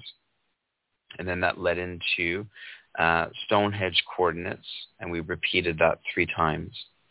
And then following that was the golden ratio. And then following that was pi, which keep that kind of in mind because that is something that comes back to us. Number 5 is the E constant. Number 6 is the square root of 3. The 7th component is the Pyramid of Giza coordinates, which is repeated 3 times with 2 different octaves in the tone. And then the number 8 was we incorporated this time around Mars's diameter and pi. So again, we're looking at pi. And then finally, the Morse code alphabet. And the reason behind that is, so in the last couple of weeks, we've taken some of these rhythmic, components to the transmissions that we've received. And not necessarily thinking that there's going to be some super accurate structure in terms of us receiving Morse code, but it was really sort of done initially as an attempt to be able to analyze the sound data in a different way and see if we're finding any kind of repeating pattern. The general sort of thing that we've been able to see here is that the radios on these frequencies, when they're kind of listening, normally tend to sort of vary sort of behavior, and their behavior varies. But a lot of the time they tend to be very quiet, and then sort of during the lead-ups, and then after a transmission goes out, this is where the activity really starts kind of getting more energetic, which is definitely indicative that we're tapping into something. Now, one of the big takeaways from the experiment that we've been able to see right now is that there definitely is a correlation to the type of behavior of the radios when these transmissions are going out. And this does not seem to be necessarily affected by geography. There definitely seems to be an effect on the amplitude of the transmission that's coming back, the resolution, which I'll kind of get to when I start going through some of the items. This is kind of my interpretation, like the resolution of the transmission that's coming back. But the behavior of the radios has been shown to be consistent. So we're triggering some type of an event. No matter what ends up happening or any other takeaways from this, as far as I'm concerned, that's it's a success for us in terms of the experiment. So going into the items, what I wanted to do, and I think I'm just scrolling over to my items here. So I've got a couple of pictures that people can go to. And again, for listeners out there, you can go to theothersideofmidnight.com and go to tonight's show. And if you scroll down to the hyperlink for Thomas's items, you'll be able to follow along and actually see some of the images here. Well, you can also click on Fast Links, which is under the banner on the guest page. That will take you directly to Thomas's section. Exactly. So there was this time around, I guess where do we begin here? When we compare what we received and what Maria was recording from the first Stonehenge transmission attempt, where there seemed to have been some interesting kind of behavior in terms of battery drainage, what we were able to analyze, in the audio, the one sort of characteristic that we could, sort of give to it was that it was very intense. The first Stonehenge transmission, when she was, right in the heart of it, what we were receiving was just like, it sounded like being in like a wind tunnel or something. It was very bizarre.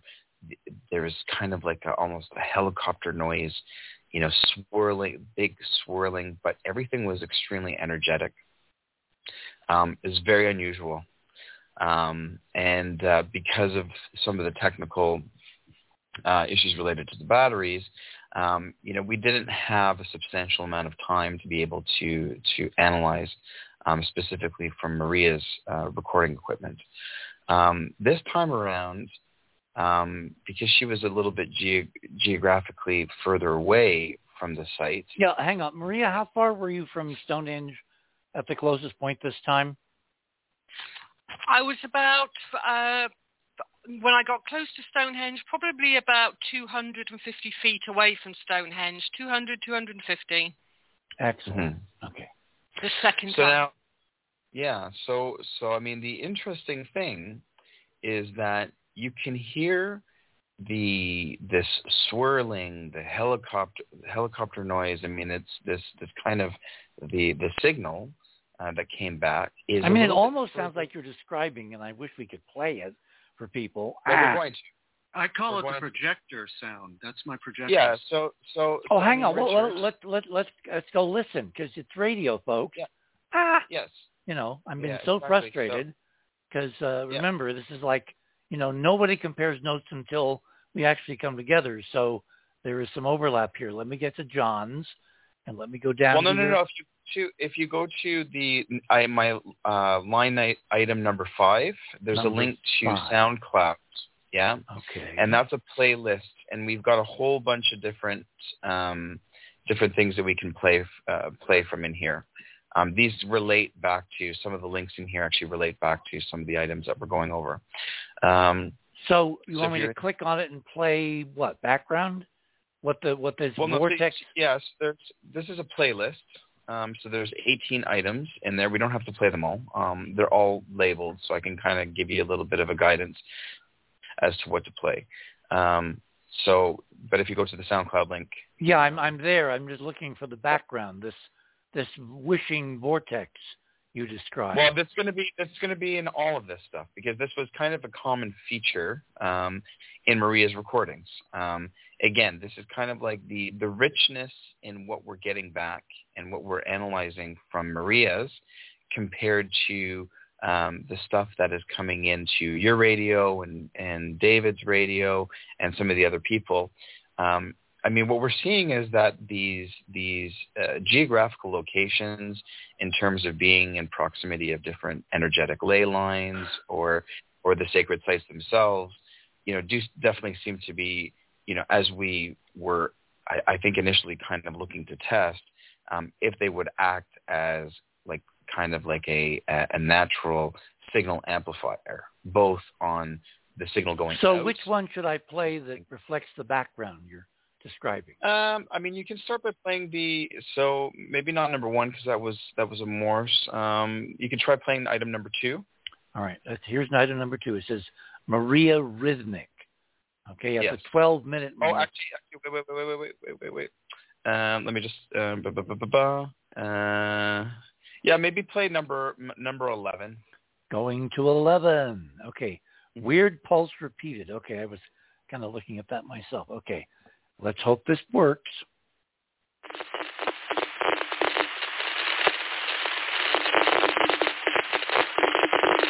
This is what the raw data sounds like.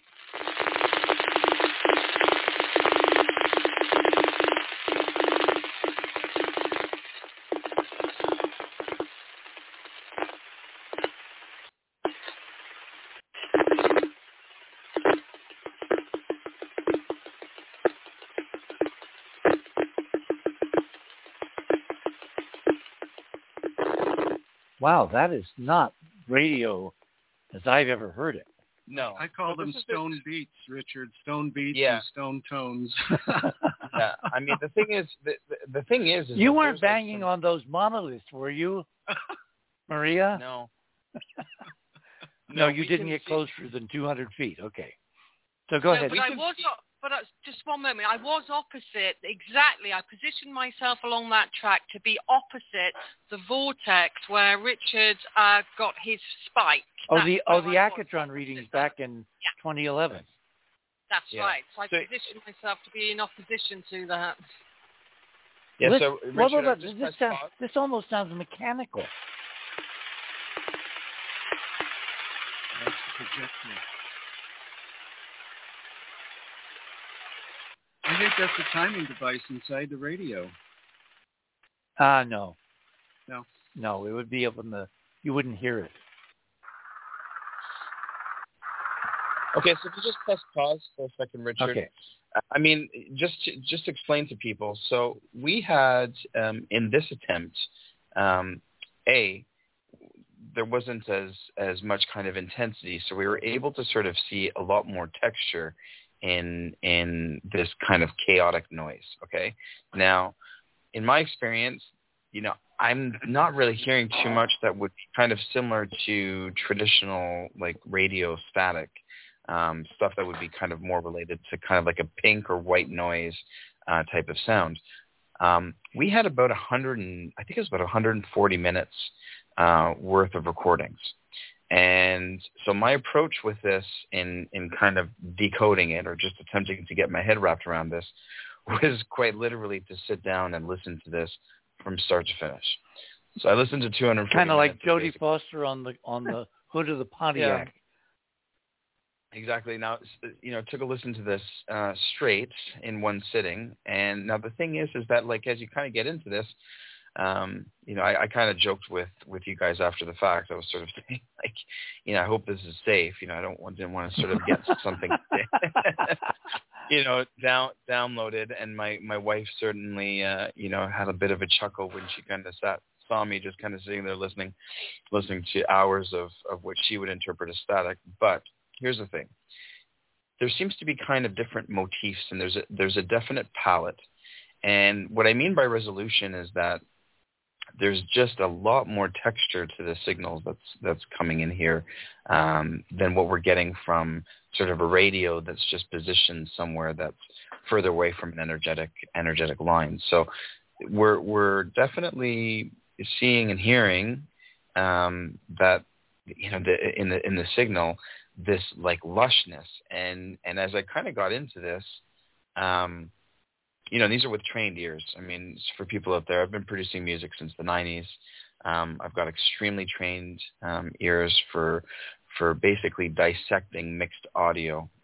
It's a skill that you need to kind of fine tune to become a good music producer. So I can listen to pretty much any type of music, any type of sound, and I can kind of, instead of visually dissecting it, I'm audio-based dissecting it and can kind of focus my attention onto different areas, which is obviously important for the mixing process when you're producing music. So as this was going on, I'm and this was just so much more rich than anything we've had up until this point. This is by far just some of the most amazing sort of evidence and data that we've had to work with. I mean, it was really, once I got into this, it was really quite impressive. Now, what John was talking about in terms of this rhythmic structure, because, after we both had sort of independently analyzed this, we were able to kind of reconnect and sort of compare some notes. And we both agreed that there was just some points here that there was almost like a real rhythmic structure that, again, with my skilled and trained ears, didn't feel. It did feel kind of organic and somewhat natural, not so much mechanical, but it was very musical. Where after you're listening to this, and then all of a sudden, like, there's a cohesiveness that comes together, and you're like, wow, like, this is, like, actually kind of, like, coming together. And then the thing is that, like, you'll sort of have these, like, energetic bursts that come in for, like, 20 minutes or 18 minutes, and then you'll just kind of have, like, a general sort of silence for a little bit. It's not like this is super continuous all the way through. The behavior is really, really, really strange. I mean, it's just not... Guys, we're blowing through the break again. No, I have 10 minutes of. Oh, unless my computer is. See, when Maria visited Stonehenge, Maria, on the first time, on the 4th, you were in the center of the monument, in the center of the vortex. If you can think of it as a hurricane centered invisibly on those circumcircular stones, and your watch, you said, lost 15 minutes of time in the hour or so that you were there. Yes, that's right. I mean, the inside, the holiest of holies, by the altar stone, which is the near center. The most powerful place at Stonehenge, as in any stone circle, is the near center, never the geometric. That's where the ancients would put the central megalithic features, and it was there that was the most powerful, for sure. Wow. Okay, so by being farther away, that overwhelming background that, Thomas, you've been describing, although we're still hearing it in what I guess John's calling the projector sound, it was lower, so the other modulations on top of that were more distinct. It wasn't drowned out in the background. Well, this is so we're sort of building up to. Well, let's play some more samples. Kind of people love to hear this. Yeah, so pick one. So I think because we're talking about this rhythmic structure. Yeah. I think if you did we play number 2 already? No, we played 11. We played 11. Yeah, so let's play number 2. Right, this is kind of this rhythmic kind of feeling that comes in. It's 12-minute mark on her recording. Got it. Yeah.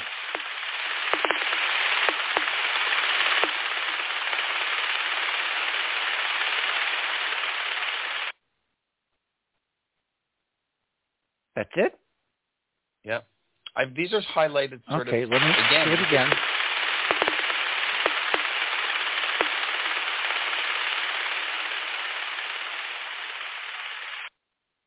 See, I hear structure. I hear with my untrained ear, even though I was a musician on Columbia Records, I hear 2 levels of structure. I hear the background, which is not random noise. There's a structure in that background. Then I hear a foreground. It's not pings. It's not musical. It's more like a staccato.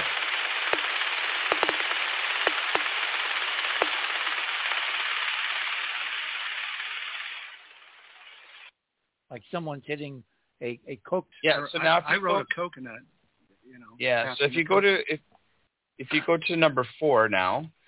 Again, this is kind of a similar type of thing, this kind of rhythmic structure. This is what I kind of labeled it as like ping pong. Again, like John and I are kind of just, randomly sort of naming these sounds as to kind of what we can kind of relate them to, but there is a definitive palette. Like it's not like there's a million different types of noises that we're pulling out. There seems to be kind of a couple of different categories. All right, here is number 4, which you describe as ping pong. Okay. Yeah, and this is between the 29th and 30th minute mark within her recording. Okay.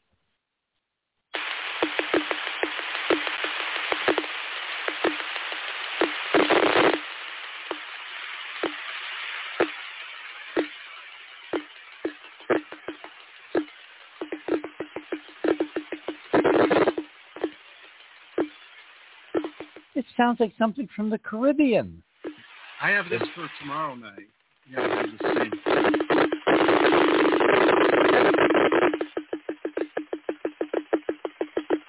There's a beat in there. The drum beat. Yeah, there's a beat. It sounds almost like a hyperdimensional calypso.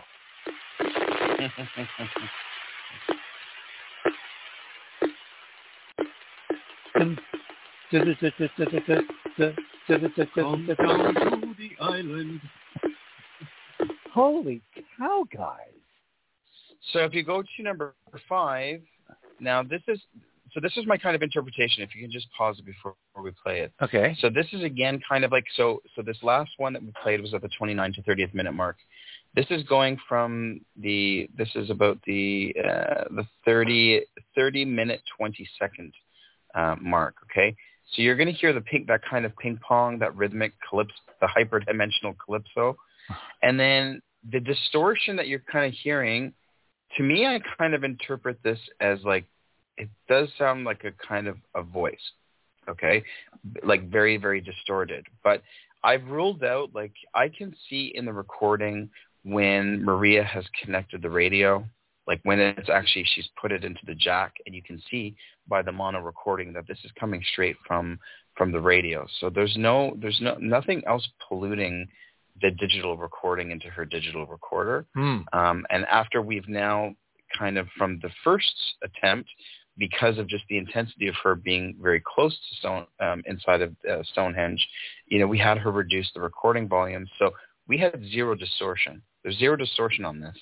This is being recorded as you would want it, at a good volume, properly connected. So you can play this one. So you'll continue to hear this ping pong voice, and then I kind of call it like the data voice. kind of how I interpreted the sound. Okay, so here is number 5. Here is number 5.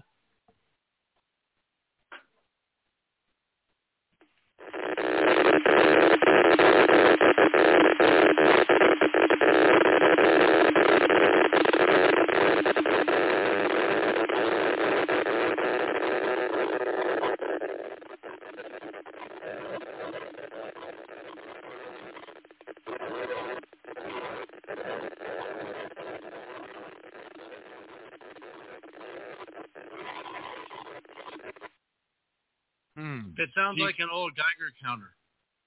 Yeah. I mean, it's really quite strange.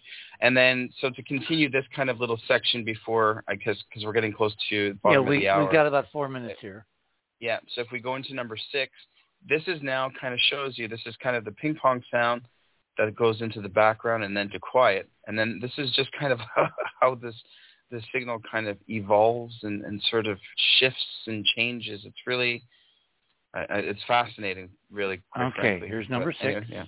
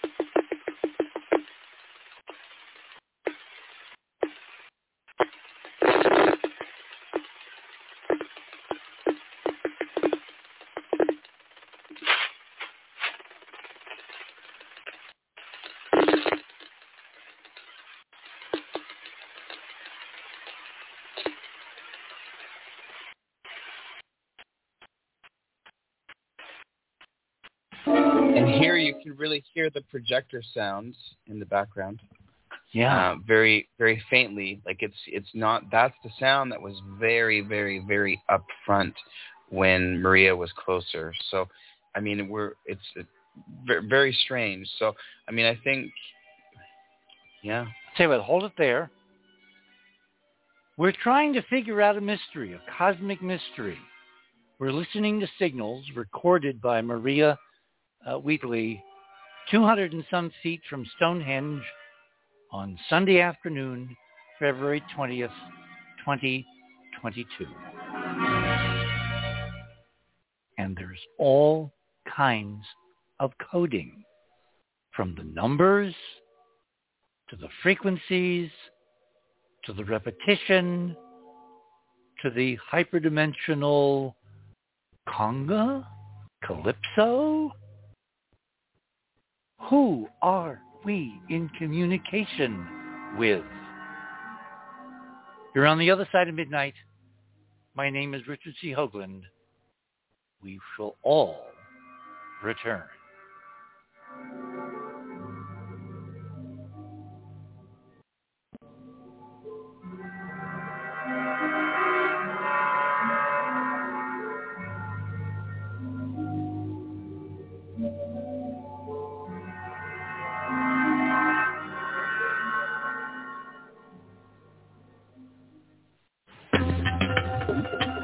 TheOtherSideOfMidnight.com.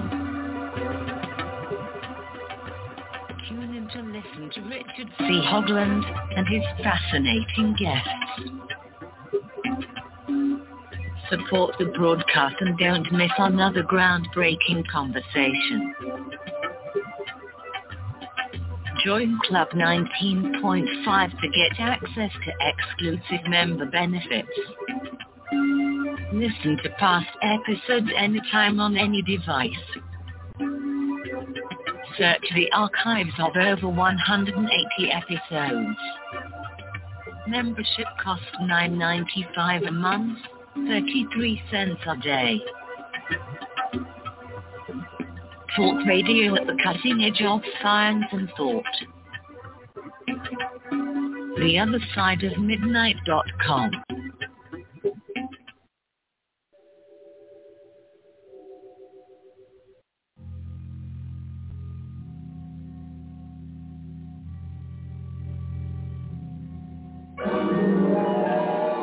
And welcome back, everyone, to the other side of midnight for this Saturday night into Sunday morning here in the land of enchantment.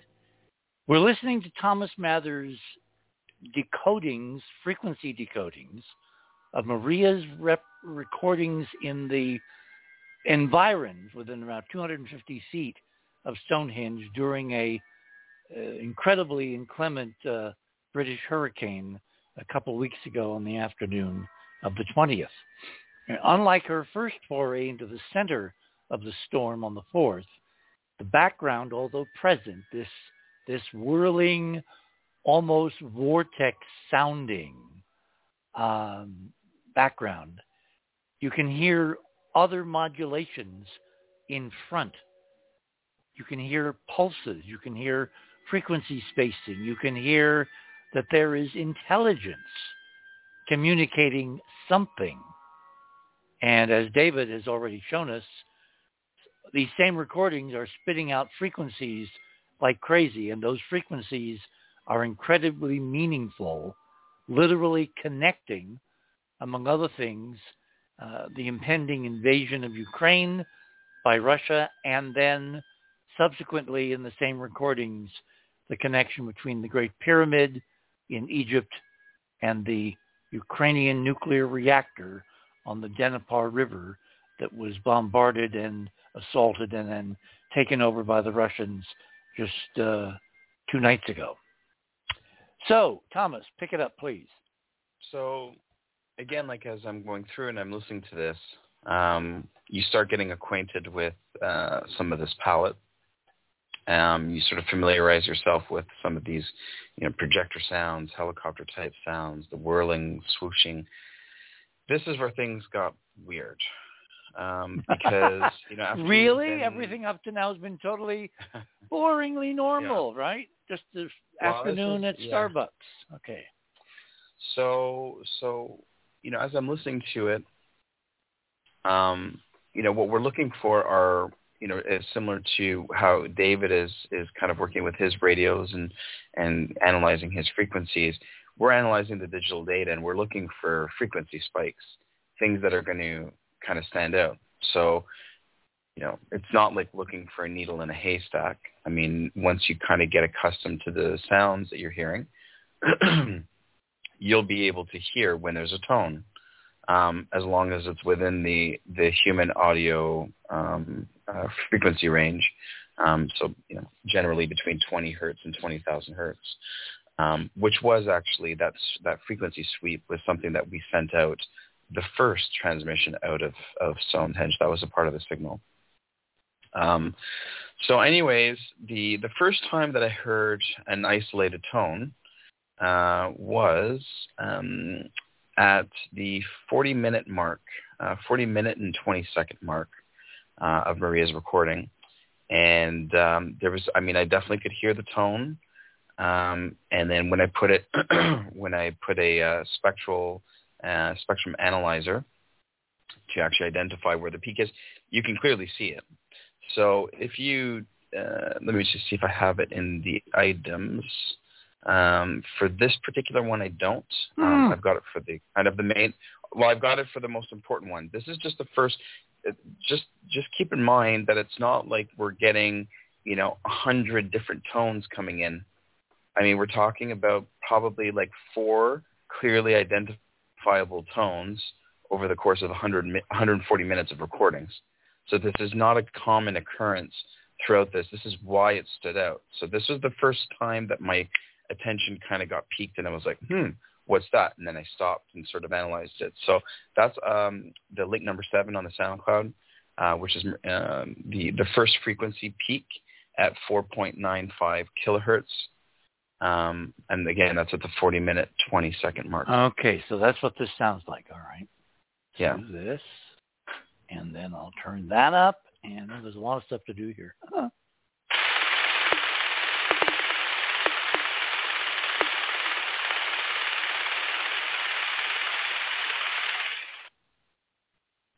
So you can hear it in the background like the Not really. I got to be honest. I don't hear it.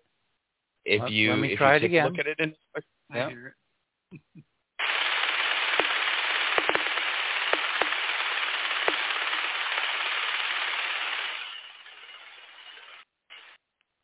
What I hear is Okay. the background sounds like a machine gun, and then I hear the pings or the kind of Congo drum thingy. Let me listen again. Mm-hmm.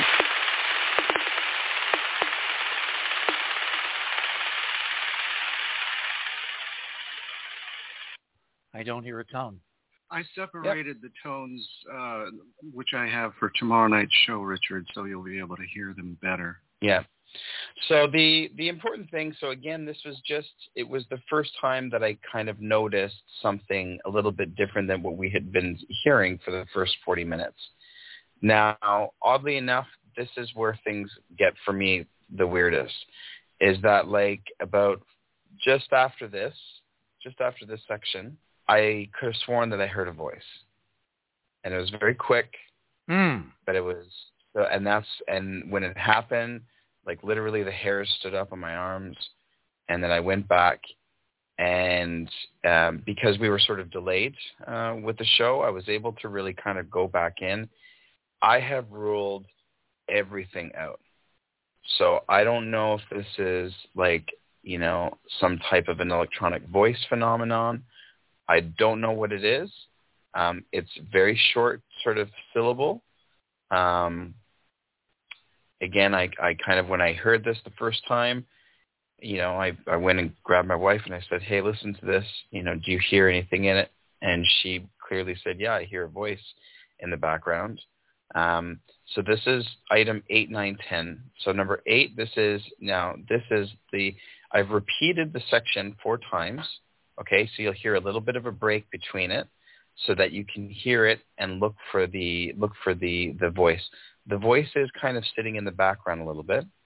The first one is, this is the unprocessed. So this is the raw sound that comes through. See, we don't hear voices normally on any of these transmissions.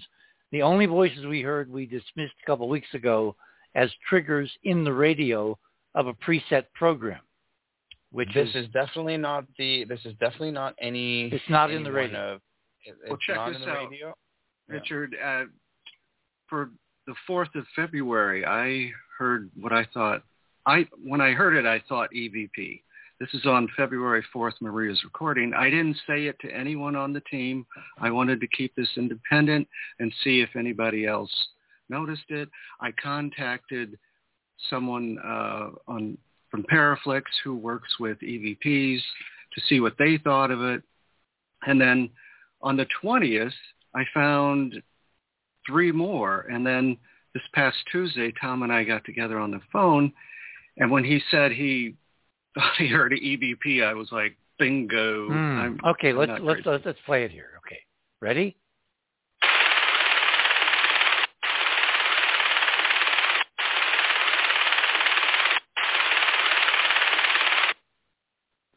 Boy, you guys have good ears. I don't hear a thing. I heard it, Thomas. I heard it. It's very faint, but I heard it. Yeah, let me try it again. Let me try it again. No, but just to make it easier for people, I just want people to hear the original one.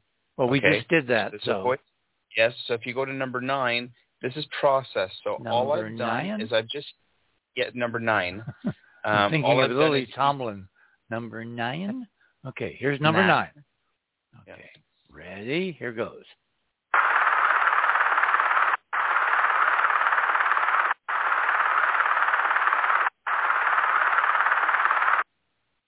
And I further process it in number 10.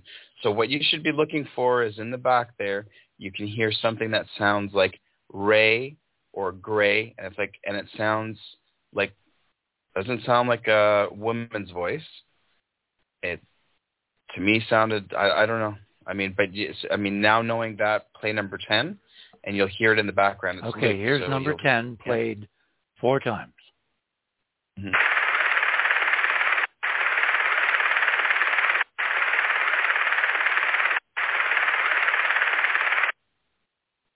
Guys, I got to tell you. Oh, yeah, you can hear that. I don't hear a thing.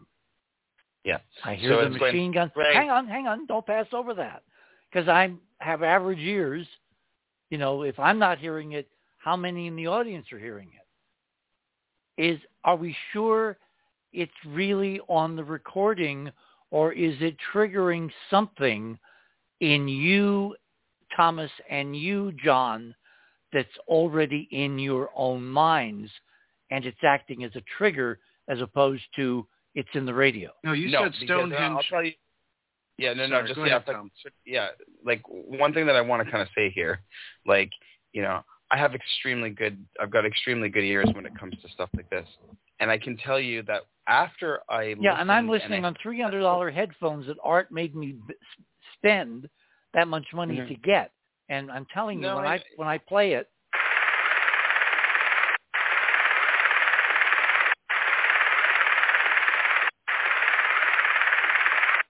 I don't hear any it almost voices. sounds like great. It almost like great. Like it's like it's in the background, it's Richard. You can hear it. It's definitely there. Yeah. Let me try it again. David, I'm glad you're hearing it because.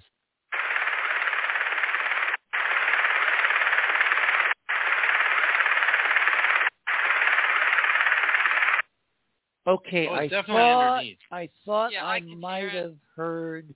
Maria, are you hearing it? Yes, I can hear it. Oh, I think it's great or great. It's in between the noisy bit, as it's it were. It's very fleeting. short. It's very fleeting. My cat can hear it, Richard. Come on. Your cat? Oh, God. I have educated mice. You have an educated cat. Okay. Let's try it one more time with feeling.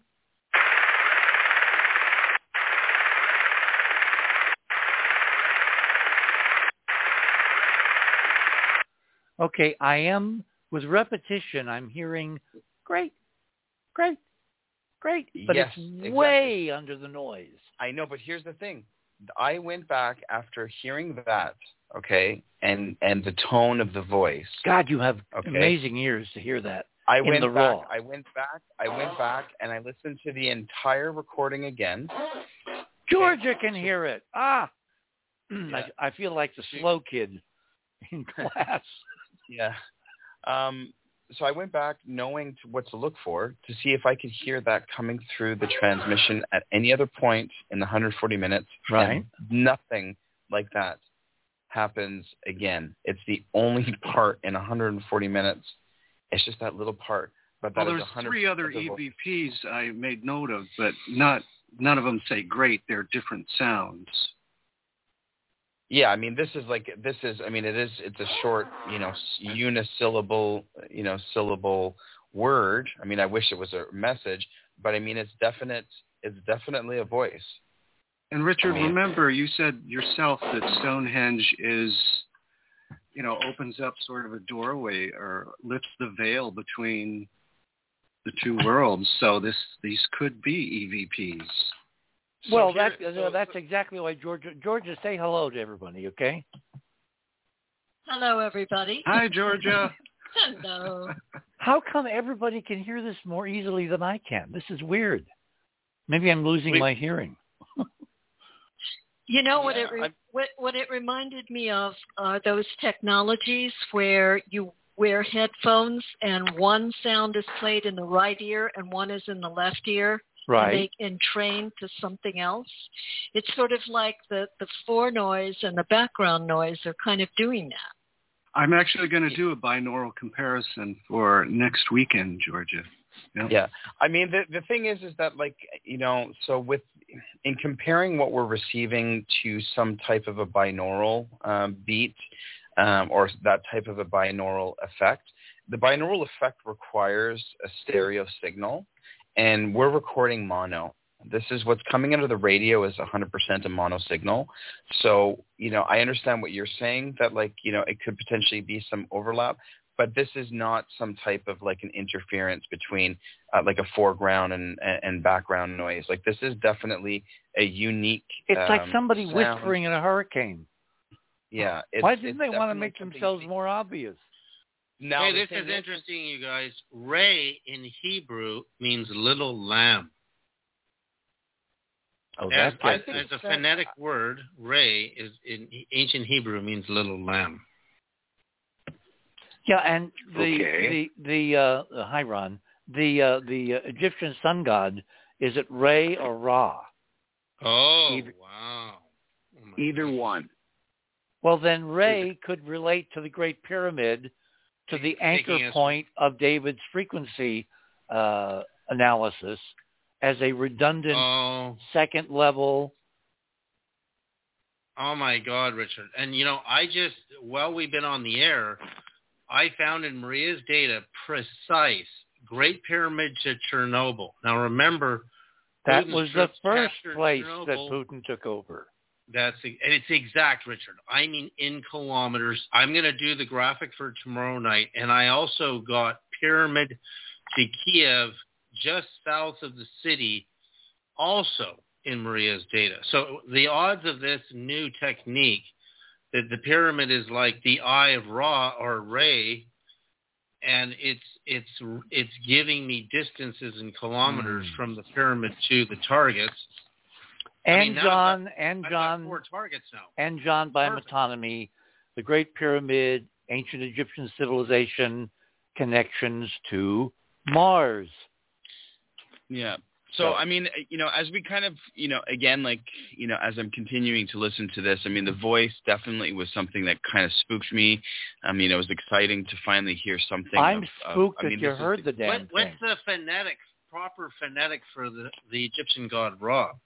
Maybe it's Ray. Well, we don't know. There's nobody around that speaks ancient Egyptian. No, there is some controversy about it, though, and that's why they finally settled it like last year that you can use either pronunciation. Ra or Ray. By the way, one of our experimenters. Oh, no, I'm looking. He's right. It's in the encyclopedia.com. Also, Ray, R-E. One of our experimenters tomorrow night, one of our investigators who was at the Balanced Rock in northern New York State, his nickname is Ra or Ray. Mm-hmm. Yeah. I don't think this is referring to him. No. I don't think. You can't say Ra Charles, but you can say, if it's by itself, you can just say Ray. Yeah. I like Ra better. Okay, we are 19 minutes after the hour. Time is moving at warp speed.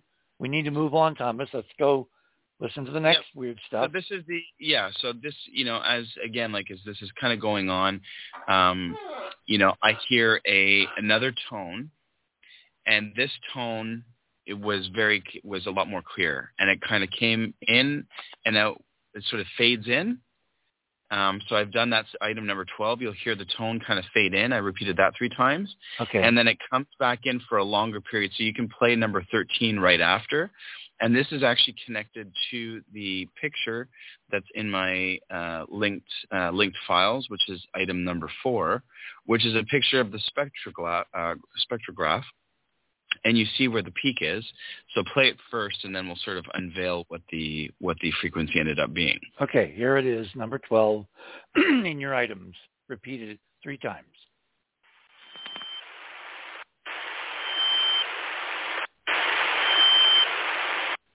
Oh, that's a clear tone.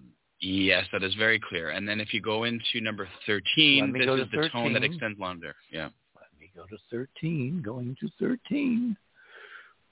Sound like Spock on the Enterprise.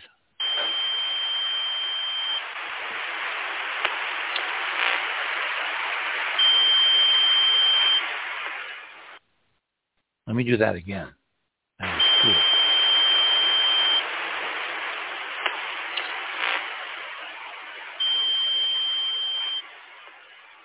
So these are the first real tones we've ever received. Yeah. There's a ton of it. Yeah, there's a lot of it. There seems to be, again, it's not like there's, 1,000 different tones. I mean, that's definitely one of the clearer ones. The crazy thing is that is pi. You're kidding. It's like, no, it's like, if you take a look at where it's sitting on the spectrograph, it's 99. I mean, again, like the analyzer that I'm using, is kind of, I kind of zoomed in as far as I can kind of go, but it's like, I would say like 99.9% close to being the value of pi, which is extremely weird. You mean 3,140 or 314? No, that's 314. Hertz. Yeah. 3.14 kilohertz. Kilohertz, right? Let That's me play it again. This is pretty amazing. Yeah, so that's a high tone. This is pi. High.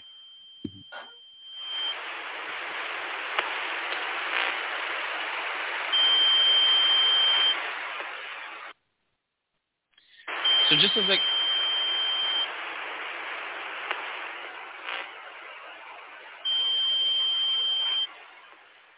wow. So, and then just to kind of give a comparison, so there's another section and if you play item number 5, this is a different tone. So this is 558 hertz. I don't know necessarily what the significance of that number is. I mean, it's something that was also picked out. This is at the 82-minute, number of 15 on the SoundCloud links, and this is you said number 5. Oh, sorry, number 15. All right, let me bring 15 up. Okay, here we are. 558 hertz.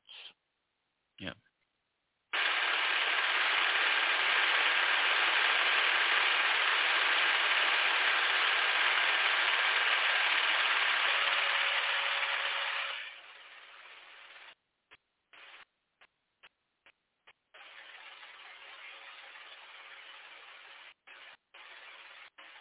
Sounds like now the crazy. The crazy thing about this, exactly.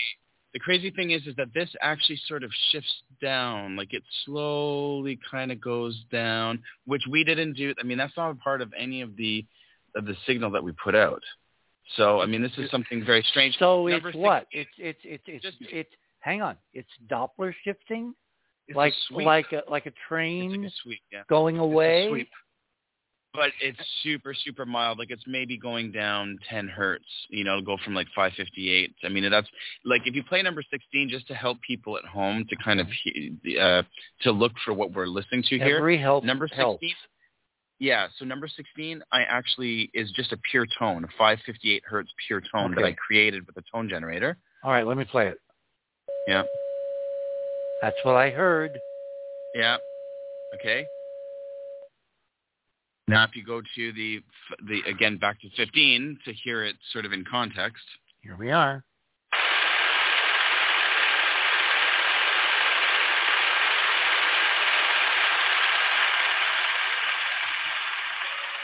Starts there. It continues. It's continuing under that background. I couldn't hear the other one, but I could hear this one.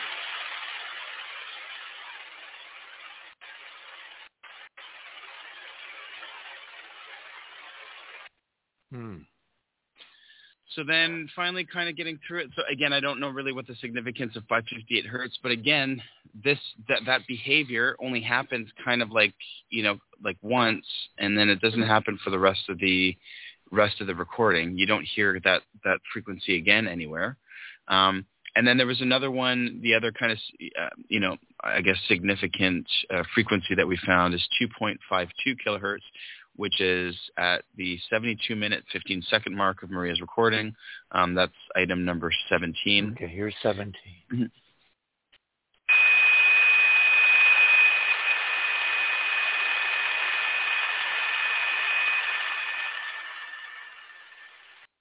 So all we have to figure out is what 558 is. Well, no, that's 2.52 kilohertz, so 2,000. No, I was talking about the previous one, and then this one. Well, this is why 558 is kind of important because, again, at 18, I sort of was incorrect because I'd originally said that the 558 hertz only came in once. The 558 hertz comes in again at the 84-minute mark, and that was the final kind of like sound item there. Okay. Yeah, I hear it. It begins about 1/3 of the way in. Yeah. There. Yeah. So I don't know what the significance of 558 is, but I mean that's definitely kind of there. Well, we'll I mean, spend I think a week really... looking, and we'll all have the answer by next Sunday or Saturday. Yeah. So bottom line. I mean, in terms of some of the evidence that we've been able to get, I mean, I wish we received, basically plans on how to build some type of machine or something, a la Contact. But I mean, to have been able to have picked out a voice, like a clear voice, and these tones, which have some type of intelligence behind it, and then really just the absolute vast richness. Okay, let me raise a specter here. We've got for the weird voice, which you got to listen to like 3 or 4 times before you begin to. It's like so ghostly under the noise in the background. We've got Ray. Okay, great. Okay, what if it's saying gray? Well, that was like in alien grays, like a species somehow connected to humans, which is in the backdrop of UAPs and UFOs and abductions, and could that be it? Well, when I played this for my wife, she was the first person, because when I heard the voice, I wasn't even thinking. I was so taken aback and so shocked to have heard the voice, because it kind of popped out of nowhere. When I played it for her, and I had it looped so she kind of could listen to it like we did just now, the first thing that she said was gray. And I was like, please don't say that, because it's just like a really, but I think gray, Ray, great. I'm leaning kind of now more towards great myself, but there's something there. That's one of those kind of ironic things I say all the time. Oh, great. So we got Ray, great, or gray. And that has really interesting implications. You want to hear more? Stick around for the next half hour. We're going to take you places that maybe some of you don't want to go. You're on the other side of midnight. My name is Richard C. Hoagland. I want to delve into the meaning of all this. Do we know enough to impart or decode or intuit a meaning? Or do we need more? A straight line from the Great Pyramid to Europe's biggest nuclear reactor invaded by the Russians 2 nights ago. And then a straight line from Giza to Chernobyl, which the Russians invaded a week ago. Are you discerning a pattern here? We shall return.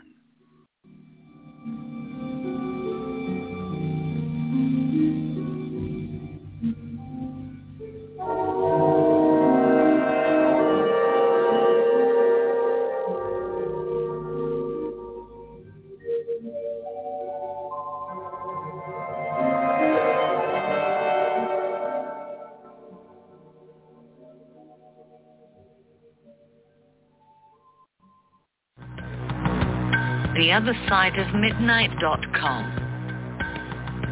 Talk radio with pictures on demand.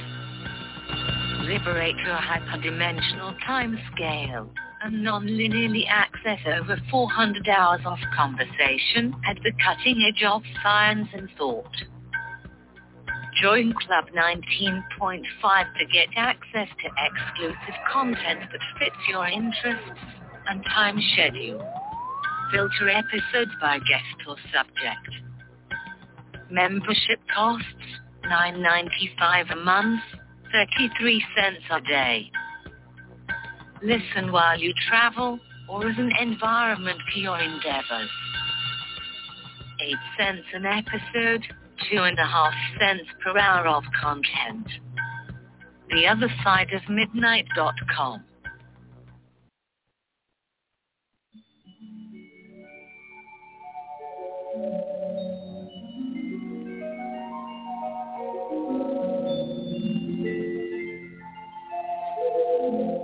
And welcome back, everyone, to The Other Side of Midnight, which is really now, in the land of enchantment, The Other Side of Midnight, on this Sunday morning, March 6th, 2022. And what you've been listening to for the last 2.5 hours plus now is transmissions from somewhere, someone, somehow, from something, somewhere in or out of time. Because in addition to the tonal qualities, a mysterious voice saying ray or great or gray, we have connections between Giza and the largest nuclear reactor in Europe, just invaded by the Russians. And then we've got connections between Giza and Chernobyl, invaded by the Russians. And I guess I want to start this last half hour, by giving a little bit of background. So let me direct you back to the other side of midnight. On the guest page, I want you to click on my name. That will take you to my items in Radio with Pictures. Item 3 and 4 have to do with the invasion of Chernobyl about a week ago, and then 2 nights ago, the invasion of the nuclear reactor that they actually fired. They fired, tracers. They fired artillery shells. It looked like they were trying to do something really dastardly. And yet we got this as a recording from our ET friends from somewhere or somewhen or somehow days before, weeks in this case, before the events actually occurred. So what is going on? Okay, I want to direct you to item number 5, because science is projection of data that you know into the unknown that you don't know as of yet. Item number 5, I've got a GOES satellite image of the Tonga explosion in the Southwest Pacific at 20.6 degrees south latitude. The reason we know that the transmissions were telling us about Tonga is because they came in the frequency meter as David was, recording his modalities at 20.6. So it was obviously a prediction 2 weeks before during the Christmas weekend radio receptions and transmissions of what was going to happen. Now, why is Tonga important? Because it was, and the estimates are all over the map. I've seen 18 megatons. I've seen over 50 megatons. It was an extraordinary explosion from the ocean floor into the mesosphere, above the stratosphere, at an altitude of something like 30 plus miles, 5 miles. Now take a look at number 6. What I've done is I've still framed the GOES satellite imagery so I could capture a single frame, and just as this explosion erupted from the ocean surface, it had a cubical geometry. And on the cubical geometry, there were 4 dark dots, arrayed, as you can see by the comparison, with 5 black dots with one in the center, 4 with one in the center, making 5, that basically look like a 5-dice cube, a 5-die. And David and I went back and forth about the meaning of 5. Well, it turns out that it's related mathematically to the Great Pyramid. Item number 7. This is the comparison of the satellite view of the eruption of the cube from the ocean with a side view taken by a ship that was fortunately close enough to get good video and far enough away to not be smashed flat by the stunning shock waves. And you can see literally the 2-dimensional perspectives of this cube erupting at sunset from the ocean, literally at sunset at the terminator. And then number 7, this is several minutes later as the cloud, these are all clickable, by the way. If you click on them, they get much bigger. As the cloud is expanding upward into space, the inner geometry forms a series of nested cubical geometries over and over again. In fact, when I was on with George Nuri the other night, he looked at this image and he said, wait a minute, explosions don't form cubes. I mean, he was stunningly correct, because they don't. Let me tell you what does form a cube in 3 dimensions, a projection of energy into 3 dimensions from a higher dimension, from 4 or 5 or 6, because the first 3-dimensional construct that you can create after a point, a line, and then a 3-dimensional figure in 3 space are 2 interlocked tetrahedrons which form a cube. So someone 2 weeks before this unprecedented, and it's getting tiresome saying that in the last several years, unprecedented explosive energetic event in the South Pacific at 20.6 south latitude, predicted by our ET transmissions 2 weeks before, someone was warning us of the projection of extraordinary energies from a higher dimension into our 3-dimensional reality in the safety of an ocean where the closest island, Tonga, only had, I think, a few people killed. I say only because it's like, if you're going to do this in a meaningful way, you can't move the real estate out of the way. So someone decided that the message was more important than those lives. And someone else apparently told us weeks before this was going to occur. Now, if you're part of the global deep state or the global military-industrial complex, you realize in looking at this and doing a lot more analysis, because you have a lot more data than we do tonight, you realize that this is a confrontation with someone controlling energies which transcend, supersede anything that any governments or private entities on the planet are supposedly capable of controlling. I keep trying to rationalize why Putin has invaded against every norm, every counterintuitive fact and figure and extrapolation, why he has invaded Ukraine.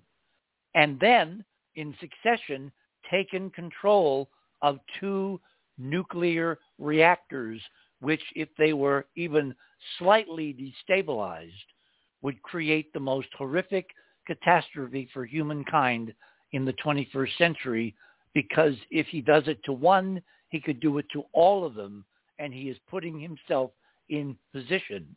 And somewhere, somehow, in these transmissions, the importance of these sites were being flagged again weeks before they actually took place. So what's the backdrop? What's the meaning? Who is trying to tell us what about events to come, the effect on the planet, the effect on humanity, and who, in fact, might be behind the incredibly recent negative events that we see unfolding 24/7 now on national television?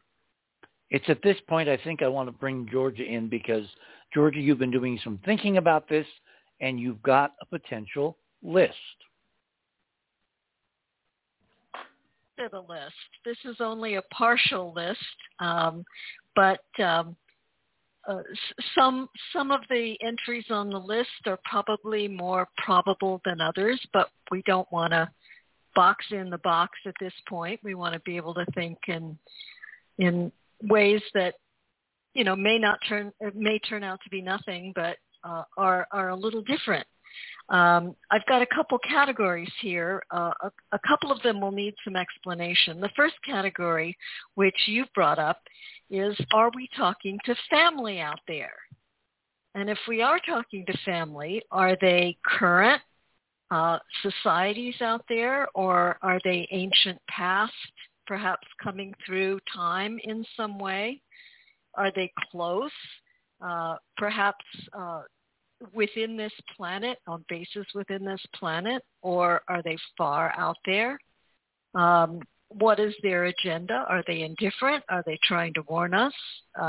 These are all questions that would relate to the category of family. Then you can talk about other dimensions. Are we talking about parallel universes? Are we talking about higher realms that humanity accesses only in that transition that we call death? Where do EVPs come from? Is it higher realms? Is it what the Hindus call the Deva kingdom, which is a parallel kingdom to consciousness? We would call it a kingdom of form or matter. On the low end of that would be, for instance, the little flower fairies and nature spirits. On the higher end would be angels and archangels. That's a whole nother category. Then you've got the planetary hierarchy, the spiritual adepts and masters, those of the human race that have remained behind on this planet to teach and instruct humanity as to its identity. And then you've got a category which I call us, and that one needs a little bit of explanation. I'll give you an example of something that happened to me when I was about 9 years old. I was 9 years old playing with my cousins at a friend's farm, and it was getting towards sunset, and I decided to just go be by myself. Now, I hadn't remembered this memory ever. And a few years back, I was doing my daily meditations. I wasn't meditating on time or anything like that.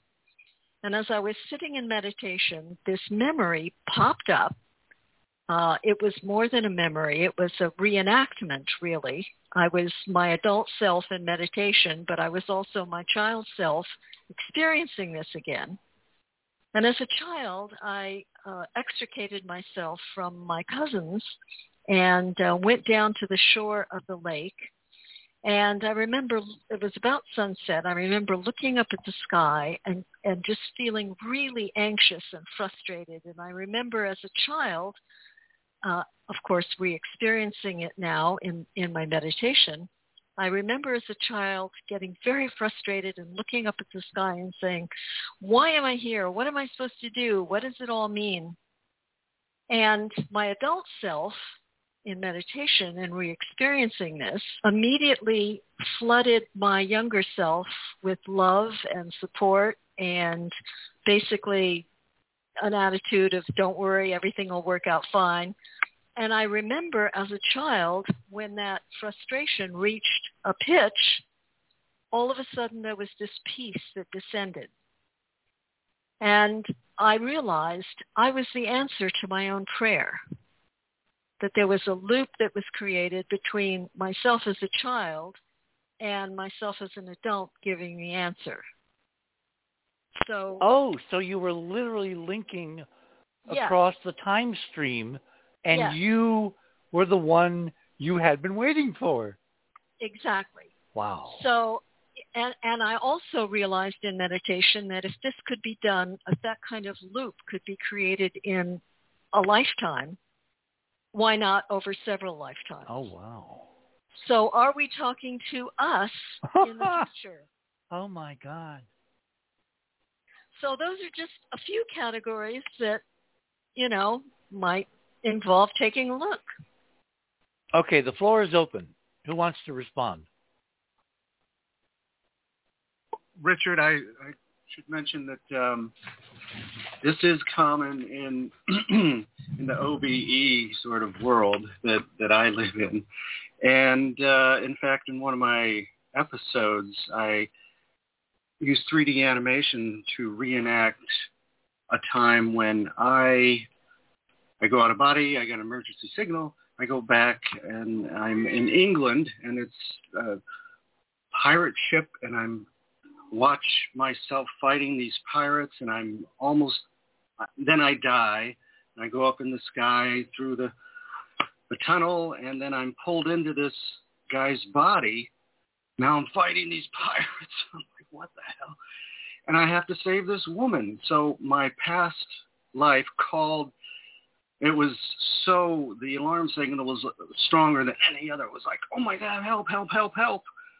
So I had to get this woman there, and my old self called And I heard, and I went back, and I got the woman there, and once she was safe, I exited that body, and it hit the dirt, and I headed home. So, yeah, you do go back and help yourself.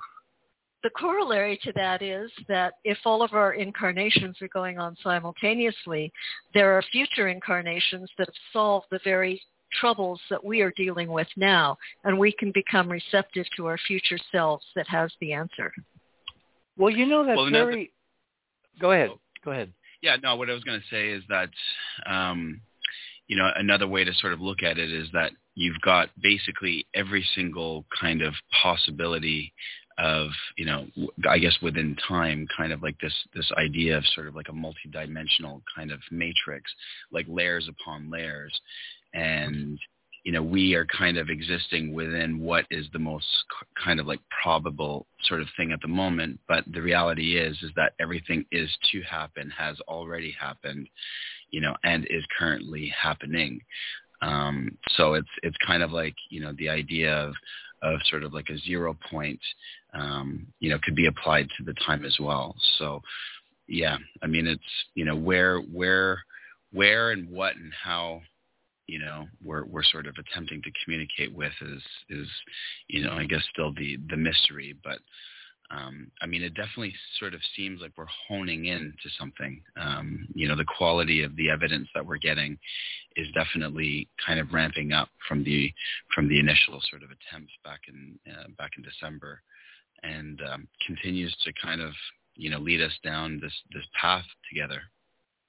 If we built a computer software that follows the algorithms and the decoding methods I'm using, you could literally be live listening to a reception from a transmission, and it would spit out all these possible locations on the planet.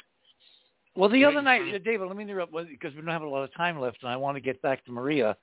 The other night when I was on with George and I was laying out the Tonga and teasing about the Ukrainian stuff, he said to me very matter-of-factly, he says, well, wouldn't it be useful if you could have decoded this 2 weeks before, like almost in real time before Tonga, before, and that's exactly what I mean. Yeah, exactly. So software. We would need money to do that. This is where we need funding. We need funding. We need other expertise. We have a vast audience in 193 countries. Who knows who's listening? Thomas came to us randomly, by listening, by being recommended to listen to what we're doing. And he has put his heart and soul and 110% into this and has produced amazing results. There's got to be more Thomases out there. There's got to be computer experts. There's got to be people that deal in cryptography and codes.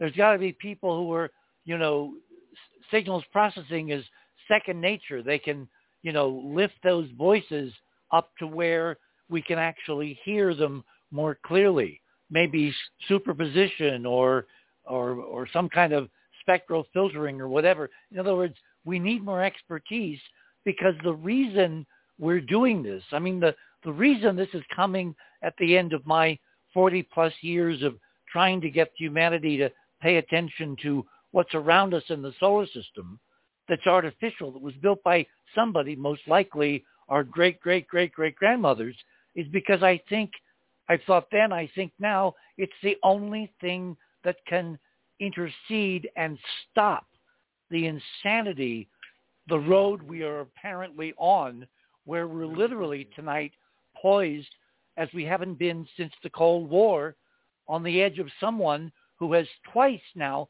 threatened to use nuclear weapons in this current conflict. Richard? If I can throw one more quick thing in here, you're calling for people with different skills. I think that perhaps some road we might go down is to find a reputable, experienced remote viewer and have them target on these signals. Oh, no, that's interesting. No, but we're better than that. We've got data that's already telling us where the signals lead, but we're decoding it after the fact. and proving it mathematically to precision. Like I just got Pyramid to Chernobyl while we've been sitting here tonight going through the video I recorded of Maria's, data. So that means if we had, all we need is a software that can read those frequencies and convert them, and I could tell a programmer exactly how I'm doing it. And well, it may already exist. We just don't know about it because we don't live in that universe. And if there's someone listening who does, and they say, oh, you need such and such, we don't have to write our own code. Worst case scenario, there's someone out there that could help us write the code so we could do this literally in real time and anticipate the future warning that someone is now more than twice, is repeatedly giving us, obviously, to try to be helpful. Well, no, I'll note that I do have one more location that's very sensitive. I'll tell you off the air what it is, Richard, because if I gave it out, it could be damaging. Understand. Who is that trying to? That was me. Ron. Ron. I to throw a thought in here. I was thinking to myself something that I thought was too absurd to mention, which is You're kidding. When you were talking on this show. When you were talking about when you were talking about things coming from other dimensions, I'm thinking, or other planets, I'm thinking, well, along with the signal from contact, there was the one that was received that started the Andromeda strain, But then I thought, okay, what about somebody just messing with us from another dimension, which led me to Mr. Mxyzptlk, the legendary imp from the fifth dimension in the Superman series. And yes, it's pronounced a bunch of different ways. That part's not my fault.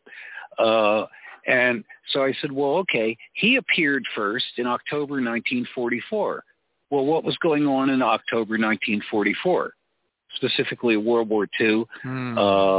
There was an attack by the Russians on something in Warsaw, and one of the largest sea battles ever fought. So maybe there is a connection. I would think this is more future-oriented where we are now. There may be analogies to the past. A lot of people in the last week have been comparing this to 1939, et cetera, and nobody did anything, and look what happened, and now we're frozen because we can't do anything because nuclear weapons are involved, and one of the participants has avidly, warned of nuclear weapons twice redundantly and has taken over 2 nuclear sites in Ukraine. There's a trend curve there.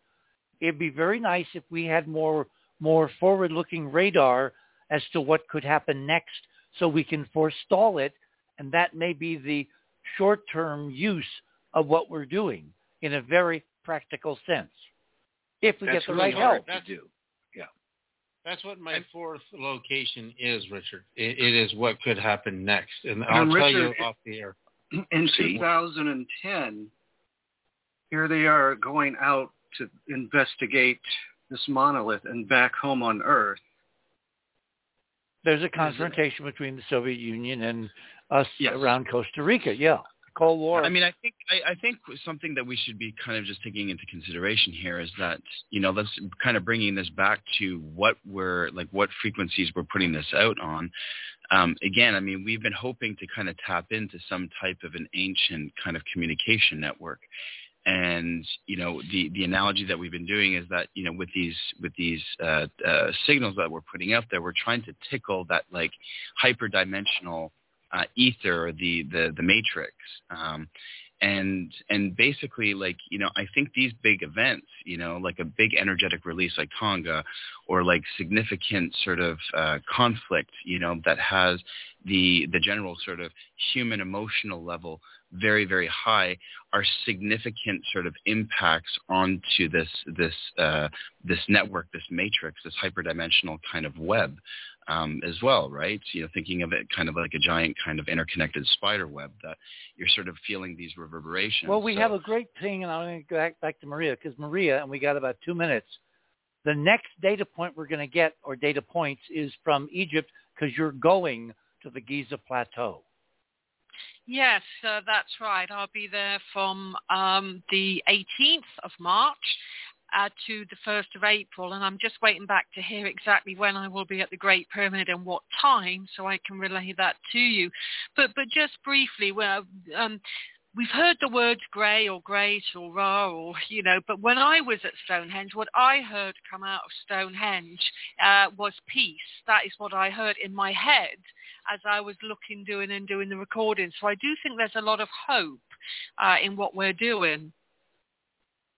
Well, that would mean that what we're doing can somehow impact what everybody wants, which is peace. And I think we just need to get better at what we're doing, which means we definitely need more help. So if you have an expertise, if you're an intuitive, if you're a remote viewer, if you're an electronics expert, if you're a cryptographer, if you're, CIA, and you get tickled by this, get hold of us. The contact information is on the website, and we're going to pick up with part 2 tomorrow night, more decodings, more reaching out for more help, and maybe, just maybe, some practical answers.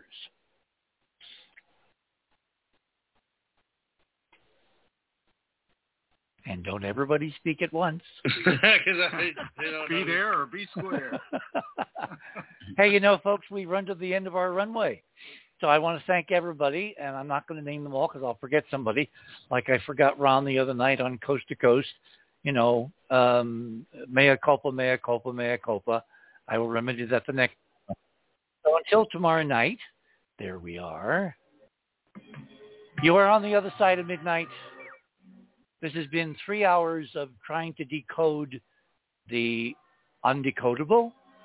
One thing we do know, we're getting messages somehow ahead in time.